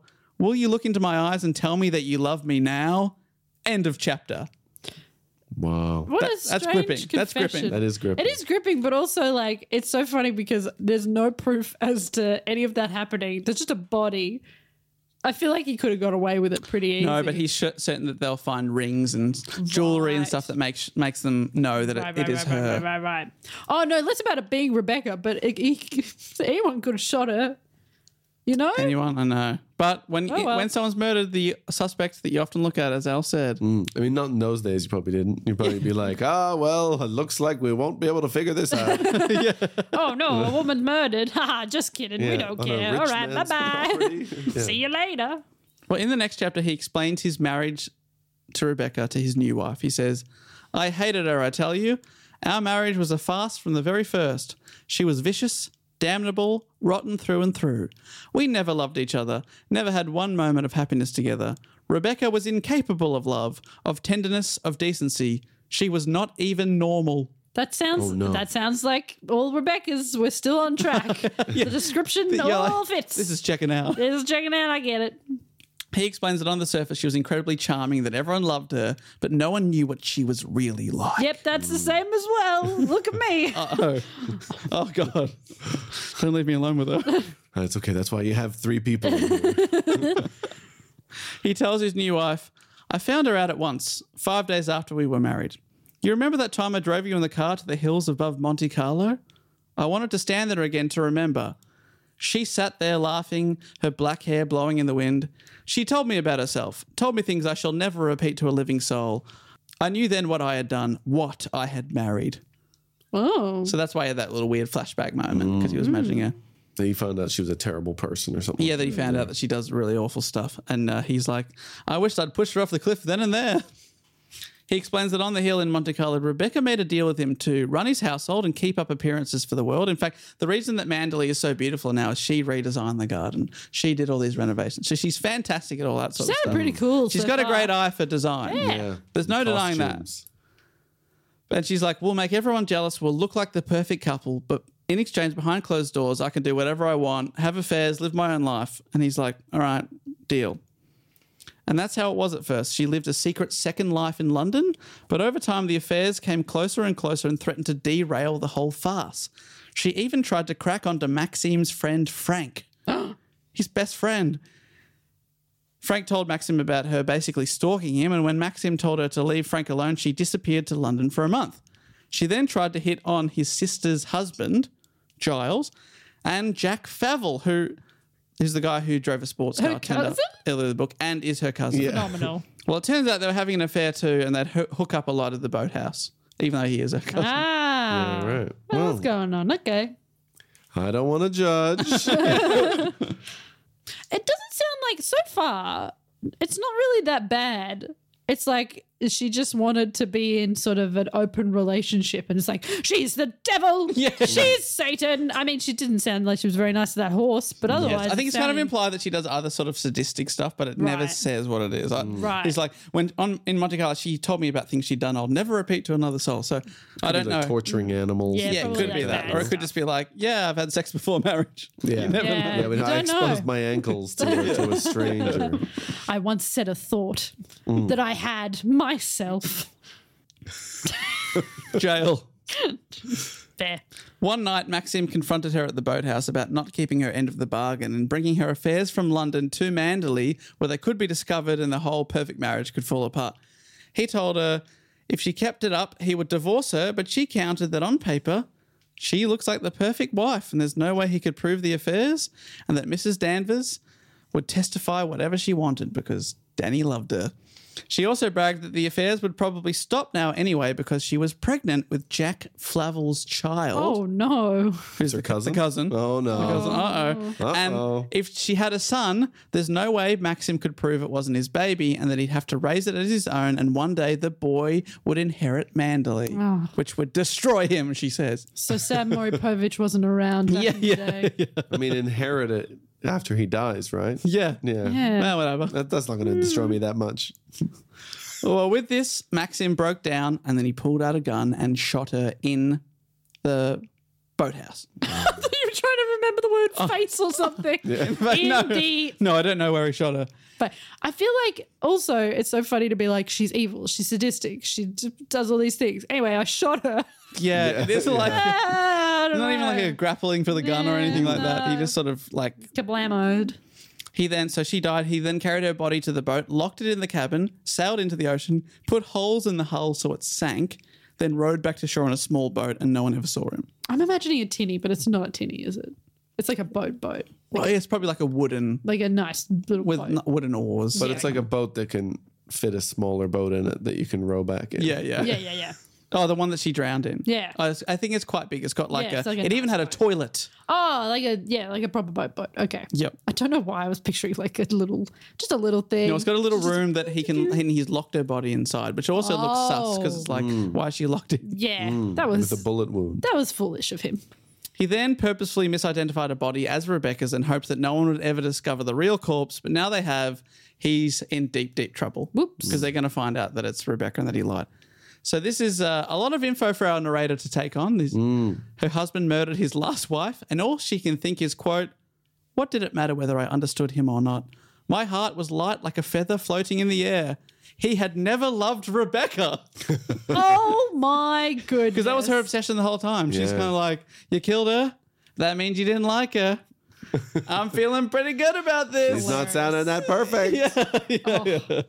Yeah, I can see, and I can relate to that kind of like, that weird, like you go, look, this is not the most important thing that's happening right now, but I'm feeling lighter. Do you know what? I thought you were going to say, like, I can also relate to that. You know, when you're working somewhere and maybe there's someone that's rubbing you the wrong way. Yeah. And they're kind of being mean and you're not liking them very much. And then you're in a room alone with another person. And then you have that moment where and you suddenly just go, they're no good. You know, when you get that connection with someone, I get that. Do you know what? I understand it now. When you're like, they're not good. When you find out that it's not just you who's getting hurt by this person. Yeah. I get it. You All get right. it? But I'm still on Rebecca's You're still on Rebecca's Yeah, side. I'm still Team on Rebecca Rebecca's side. over Still on here. Rebecca's side. Yeah. But so the new wife, unnamed, embraces Maxim and tells her she'll stand by him. She says, "We're the only ones who know the truth. All we have to do is say you accidentally identify the wrong body. And then play dumb, play cool." So it's soon discovered, as it's suspected, that the body belongs to Rebecca. So an inquest is called, headed up by a local magistrate called Colonel Julian. And it is all slightly dodgy because the colonel comes around for lunch and explains, it seems pretty simple to me. Rebecca was sailing one night. She went below deck. The weather changed. She drowned inside the boat. This is my theory, but an inquest must be held because he's kind of like an old friend of Maxim's who's a very wealthy. I've been doing true crime podcast editing just before I came here, and this is very similar to life. Really? Yeah, it's pretty disappointing. I mean, not the having a nice cup of tea, but that's probably what happened. All right, bingo boingo. Like, as far as I can see it. Wait, the narrator? The narrator Bingo said bongo. boingo, yes. Hang on a second. Bing bong. Sorry, it was Bing bingo. bong. It was bing That's bong, right, sorry, but Bingo Boingo is pretty good. Yeah. Fortunately for Maxim, the body has been, taken out of the boat, but no bullet was found in the skeleton. So he's clearly, where the bullet went, it went into a bit that didn't go into her bone. So now that's washed away in the ocean. So there's no evidence, because she's been there for over a year, that she was shot. It looks like she drowned still. Still pretty okay for him. Against his request, the narrator attends the inquest, which at first looks like an open and shut case of accidental drowning, until the man who designed and built the boat that she was on takes the stand. He says, "I just couldn't understand how it could have sunk.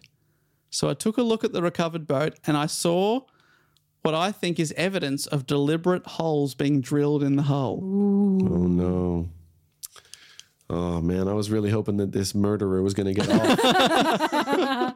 Well, with this, Maxim is again asked to take the stand, and this time he's asked questions about how happy his marriage is or was. Ruh-roh. It looks like the whole case is unraveling, and our narrator collapses in the court. Like, just faints? She faints. Okay. It's very hot in there. Yeah. She's taken out of the room, but she's also I always faint overwhelmed. when it's hot. I love a faint. You can feel it coming on, or does Yeah, it I just can feel it. suddenly happen? I remember one in particular was if I'm at shopping centres, especially going from hot to cold. Oh, I will go. I'm done. Is that what that song is? I can feel it calling. I don't know what those words are. No, it's about chocolate. No. Phil Collins. I think that is- because then it goes doo-doo, doo-doo, doo-doo, doo-doo, like that. Is that them falling Down the stairs? Downstairs. I think there's a rumor that song is about him witnessing someone drowning. Oh, There you go. Topical. Yeah, topical. There we go, Phil. Fabulous but Phil. well, not really topical. She didn't drown. No, but everyone thinks that. Yeah, it's true. Then it is topical. Yeah. I don't know why I was trying to poke holes in Yeah. the topicality. No, you got Wait it. a second, no, You we got gotta it. point out the factual situation. Poking holes in my story like he poked holes in that boat, which this guy's just gone There up we in the go. sand. Now it's topical again. Now everyone's talking about it like, actually, maybe this isn't an open and shut case. Does it say how he tried to poke holes in the boat when he actually did it? I think he, like a crowbar or something like, or an axe. He just smashed, pickaxe? smashed holes in the bottom. Pretty sure I remember that's what it said. I guess if it looks like it comes from the inside out, yeah, it's worse. For him. Yeah. Yeah, it looks bad. Oh, we hit some rocks inside the cabin. They might have had those fun like crystals and things around the cabin. That's true. That's how you yeah. could hit some rocks if they Oh, fell yes. down. Some emerald fell down. Yeah. Well, the stalactites fell down Yeah. from the ceiling. Yeah. So the narrator is driven home by Frank, and the narrator, remember she passed out, Frank drives home, and she's certain that Frank also knows the truth, but she of course can't talk to him about it just in case he doesn't know that Max killed Rebecca. But she's like, she gets a feeling that Frank knows everything. The case continues with her at home, and it's a long day until finally the news comes through that the inquest has now ruled Rebecca's death a suicide. Oh. It looks like Maxim has gotten away with murder. They're like, I guess she went out there that night and put holes in her own boat. No. And they can't place anyone near anyone because no one else was seen near the boat that night. So they think, I guess, she just drowned herself. But Maxim looks like he got away with a murder. That night, Maxim attends a local church service where Rebecca's real body is buried. Mm-hmm. And the narrator is at home with Frank when Rebecca's cousin/lover, Jack Flavel, appears. He's drunk and in a foul mood. He claims that he knows Rebecca's death wasn't a suicide and that he has proof. He pulls out a letter that she wrote to him on the day that she died, and it says, I'll spend the night at the cottage and leave the door open for you. I've got something to tell you and I want to see you as soon as possible. Rebecca. And he adds, that's not the sort of note you write when you're going to commit suicide, is it? Well, he was out when the letter came in and didn't receive it until 4 a.m. and he decided not to drive to Manderley until it was too late. And he also feels very guilty. Right. But Maxim returns home and Jack Flavel blackmails him, asking him for a nice payment. Otherwise, he'll go to the colonel and hand over the letter, which he sees as evidence that it wasn't suicide. Frank suggests that Maxim pay up. But Maxim refuses and instead grabs the telephone. This is a real power move. He calls Colonel Julian and says, I need you to come by immediately. There's new evidence in the case. And when the colonel comes by, Maxim reveals that Jack Flavel is trying to blackmail him. Flavel contends that Rebecca's death wasn't a suicide or an accident. He says that Maxim should be arrested for murder. He contends that he and Rebecca were lovers and that they planned to one day marry and that Maxim killed his wife out of jealousy, which is kind of the truth. Yeah, that is the truth. I feel like it was such a move. In the olden days when someone's like, I've got this letter, it's proof, you go, let me have a look at it. And then you just get rid of it. It's so easy. It's what a simple... Oh, yeah. What no letter? one's going to have taken a photo on their phone. Yeah, just You're grab kind it and throw of it in the okay. fire. But it does make sense to do that, but I would have been like, I wouldn't have said he's trying to blackmail me. I would have been like, he was sleeping with my wife and they've got in a I would have gone that far. I tried to blame him. Yes. He killed my wife. Yes. Well, the colonel asks Maxim if it's indeed true that Flavel was having an affair with his wife, to which he responds, it's the first I've heard of it. Oh, well, that. Come on, man. Get it together. Well, Flavel says that he can prove that there was an affair and that they were going to get married and demands Mrs. Danvers come in. She's asked about the affair and admits that that part is true, but they weren't going to get married. She says, quote, "Lovemaking was a game with her, only a game. She told me so. She did it because it made her laugh. It made her laugh, I tell you. She laughed at you like she did at the rest. I've known her to come back and sit upstairs in her bed and rock with laughter at the lot of you. That's got to hurt the ego." Yeah, after she banged you, she thought it was hilarious. Yeah. Oh. She just laughed. Yeah. Oh, God, that was so much. Oh. Oh, probably the orgasms weren't as good as the old ones. You just said we were going to get married and the housekeeper's come in and said, no, she wasn't. She thought you were a joke. How bad would you feel? Oof. Yeah. Oof. You were here fighting this woman's honor. Yeah. Yeah, that's right. You're trying to defend her. But one thing Mrs. Danvers does remember was that her mistress kept a diary and that they can see what she had planned that day and maybe that could give a motive for her actions. So they look at her appointment book and on the date of her death, they see that she had an appointment in London with a doctor called Baker, who was a women's specialist. Colonel Julian decides it's too late to interview the doctor now, but tomorrow himself, Maxim, the narrator, and cousin Jack Flavel will convoy down to London to interview the man and try to get to the bottom of what happened that day. It's a very strange police investigation involving all the suspects. Yeah, it's right. Okay, cool. Yeah. Yeah, Flavel goes, "Can I come too? I don't trust you." And he goes, "All right. All right, come Come with me. Everyone. Why not spend more time with a guy I detest? Well, that night, Maxim and his second wife, the narrator, talk of how they think the game is up. Surely this women's doctor will testify that Rebecca was pregnant, like she said, and that will give motive for Maxim to have murdered her, which, let's not forget, he did. Yeah. So the next day, they take the long drive to London in 2 cars. Flavel's on his own, following. And Maxim, his wife, and the colonel are in the other car. And eventually they find Dr. Baker, who gives over his patient notes, but he can't find a patient called Rebecca de Winter that day. He's like, never heard of that name. But he does have a woman down for that day who called herself Mrs. Danvers. So she was using her housekeeper's name as an alias. Right. He goes over his notes and he's like, oh, I do remember that woman, yeah. The woman came to see him and he discovered that she had inoperable cancer. And that he told her that over the coming weeks she would be in more and more pain and that in only a few months she would die. He told her she only had a few months to live, that she was going to be in a lot of pain. He also remembered, this is a convenient note, that she had a misshapen uterus and that she was unable to have children. So when she told Oh, so she lied. Maxim that she was pregnant, she was lying. Ooh. And that evidence is enough for the colonel to accept that Rebecca did have a motive to end her own life, and that's the end of the case.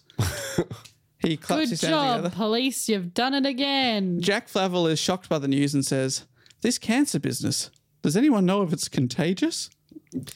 Oh. And then they're like, "Piss off, you dickhead." And he sort of walks away.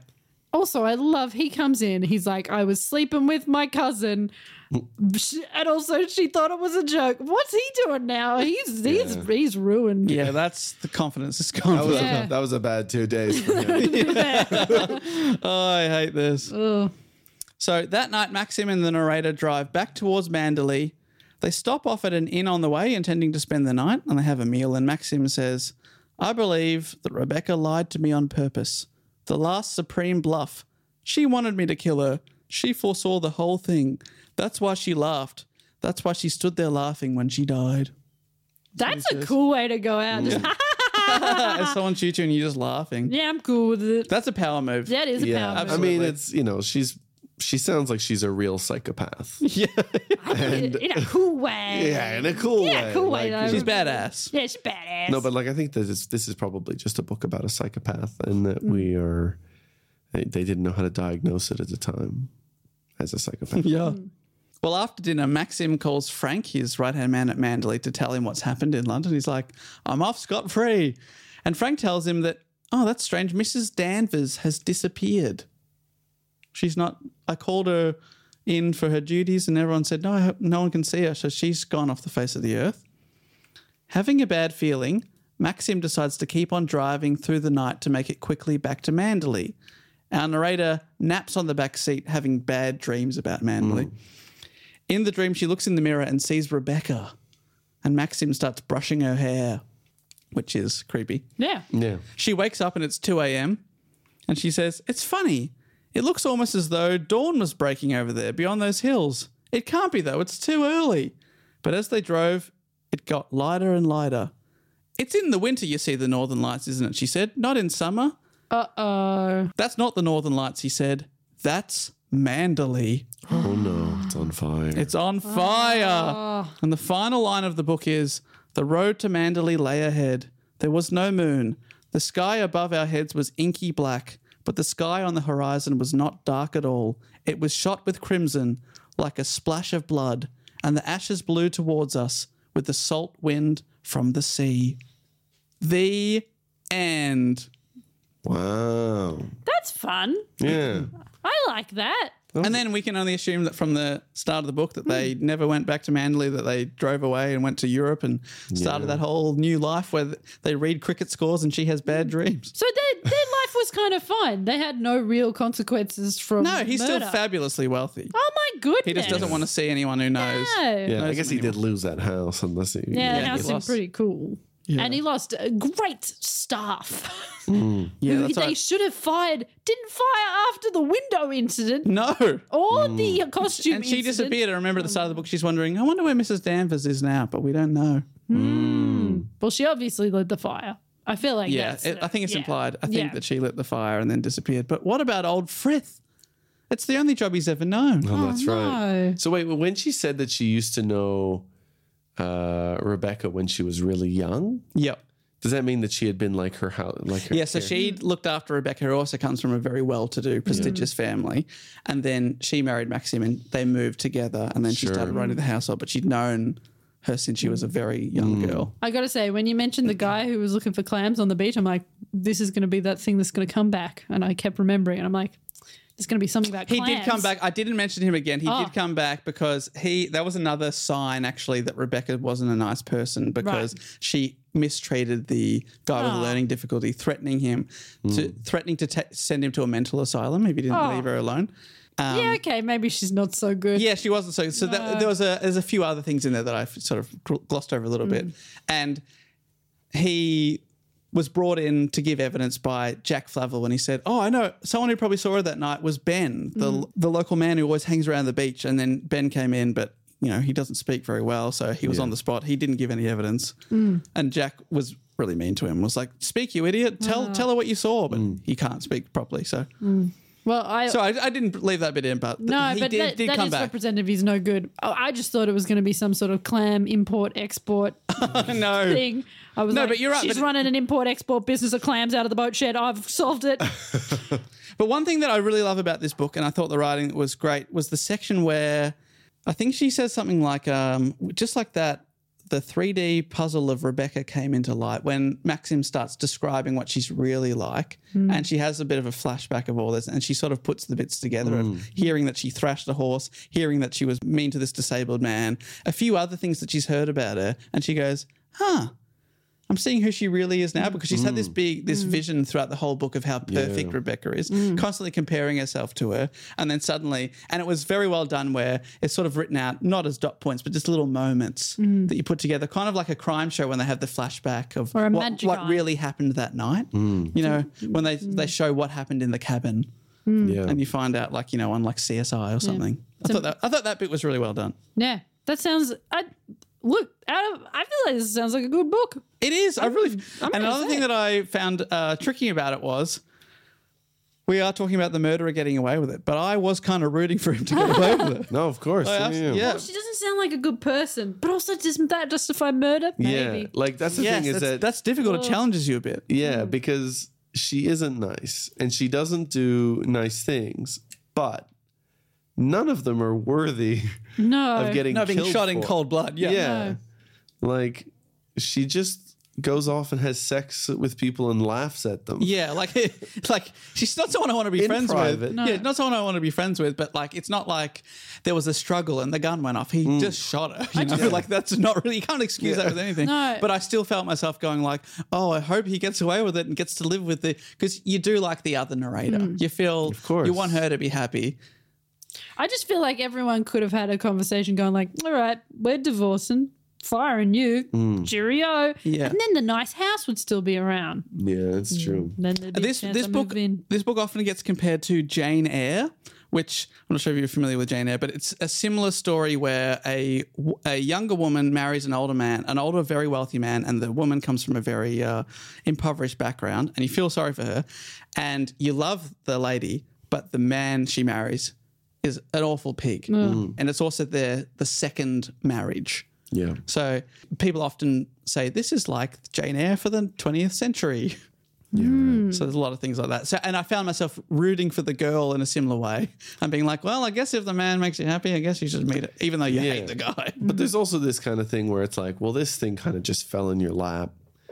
You know, like she didn't have to do anything to get this wealth to kind of be, you know, to be this man's wife. So really, in the end, it doesn't matter if it just kind of goes away. Like she can probably actually be entitled to quite a bit of money if the relationship does break up.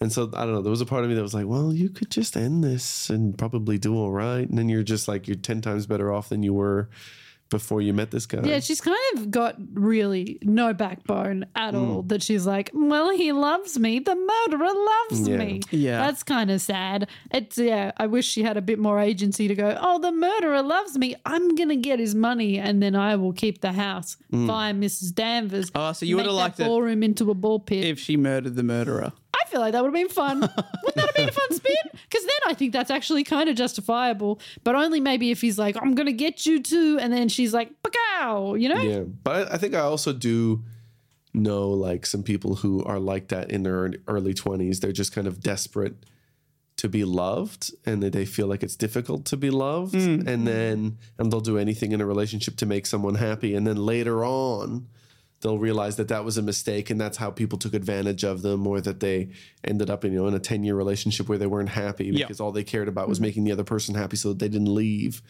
So I can see how this is, it's part of a bigger story about this narrator who eventually might, well, obviously she doesn't because she's very happy with him now. Yeah.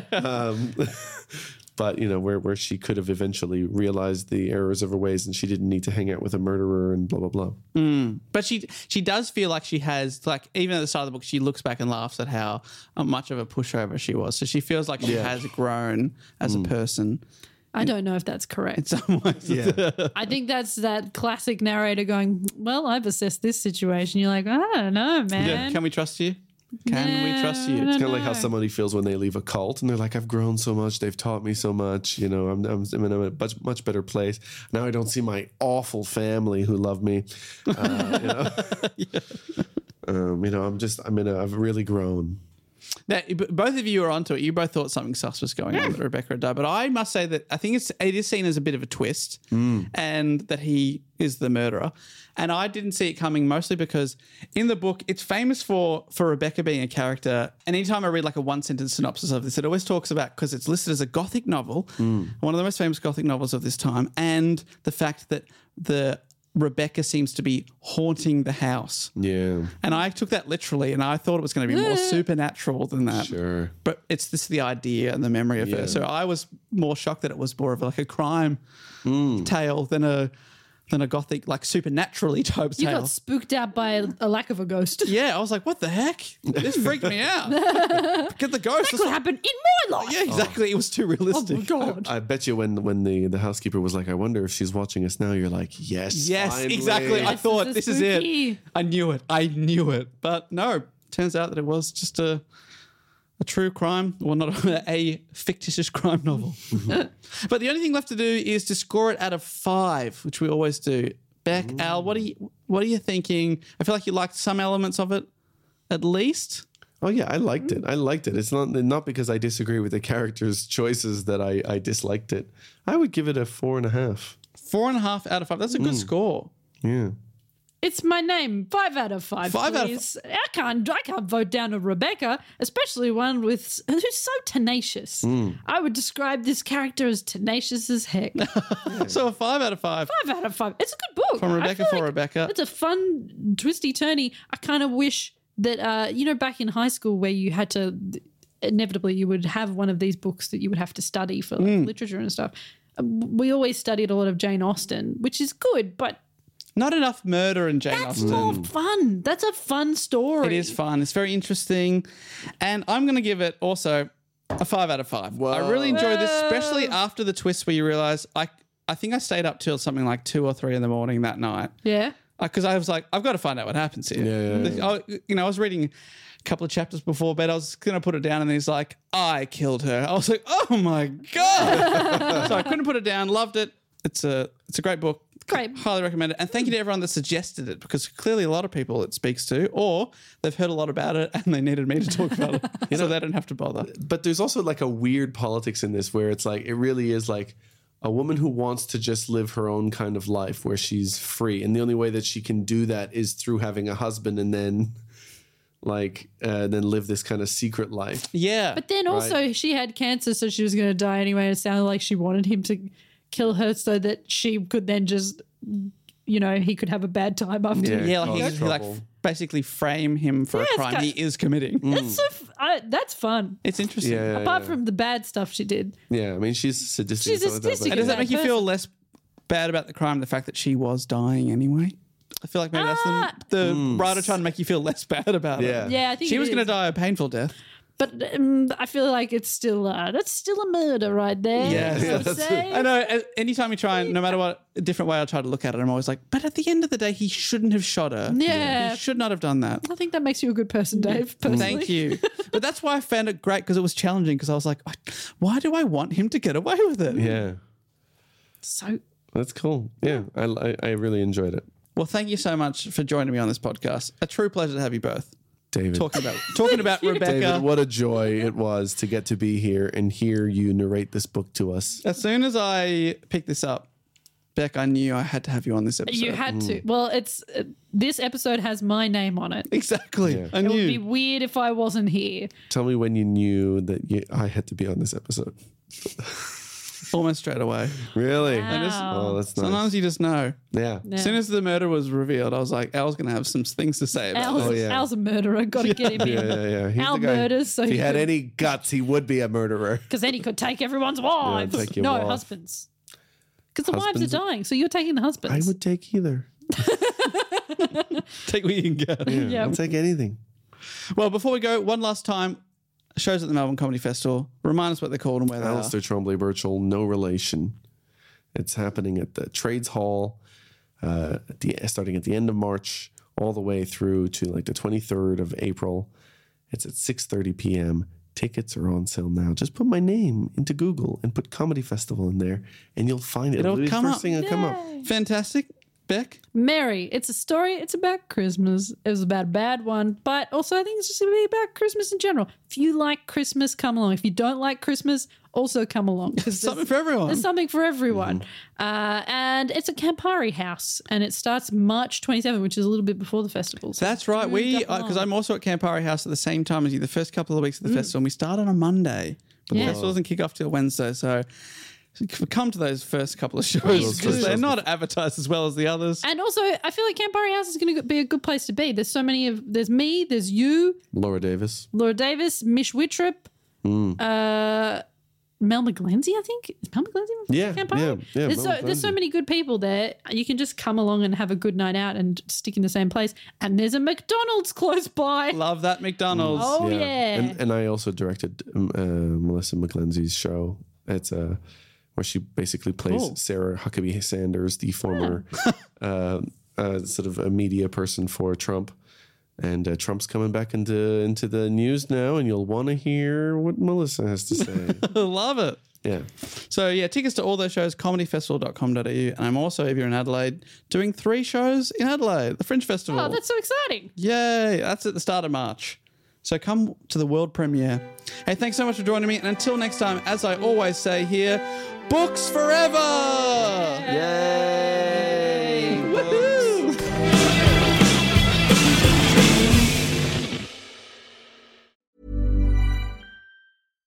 Hey, it's Paige DeSorbo from Giggly Squad. High quality fashion without the price tag. Say hello to Quince. I'm snagging high-end essentials like cozy cashmere sweaters, sleek leather jackets, fine jewelry, and so much more. With Quince being 50 to 80% less than similar brands. And they partner with factories that prioritize safe, ethical, and responsible manufacturing. I love that. Luxury quality within reach. Go to quince.com/style to get free shipping and 365-day returns on your next order. Quince.com/style.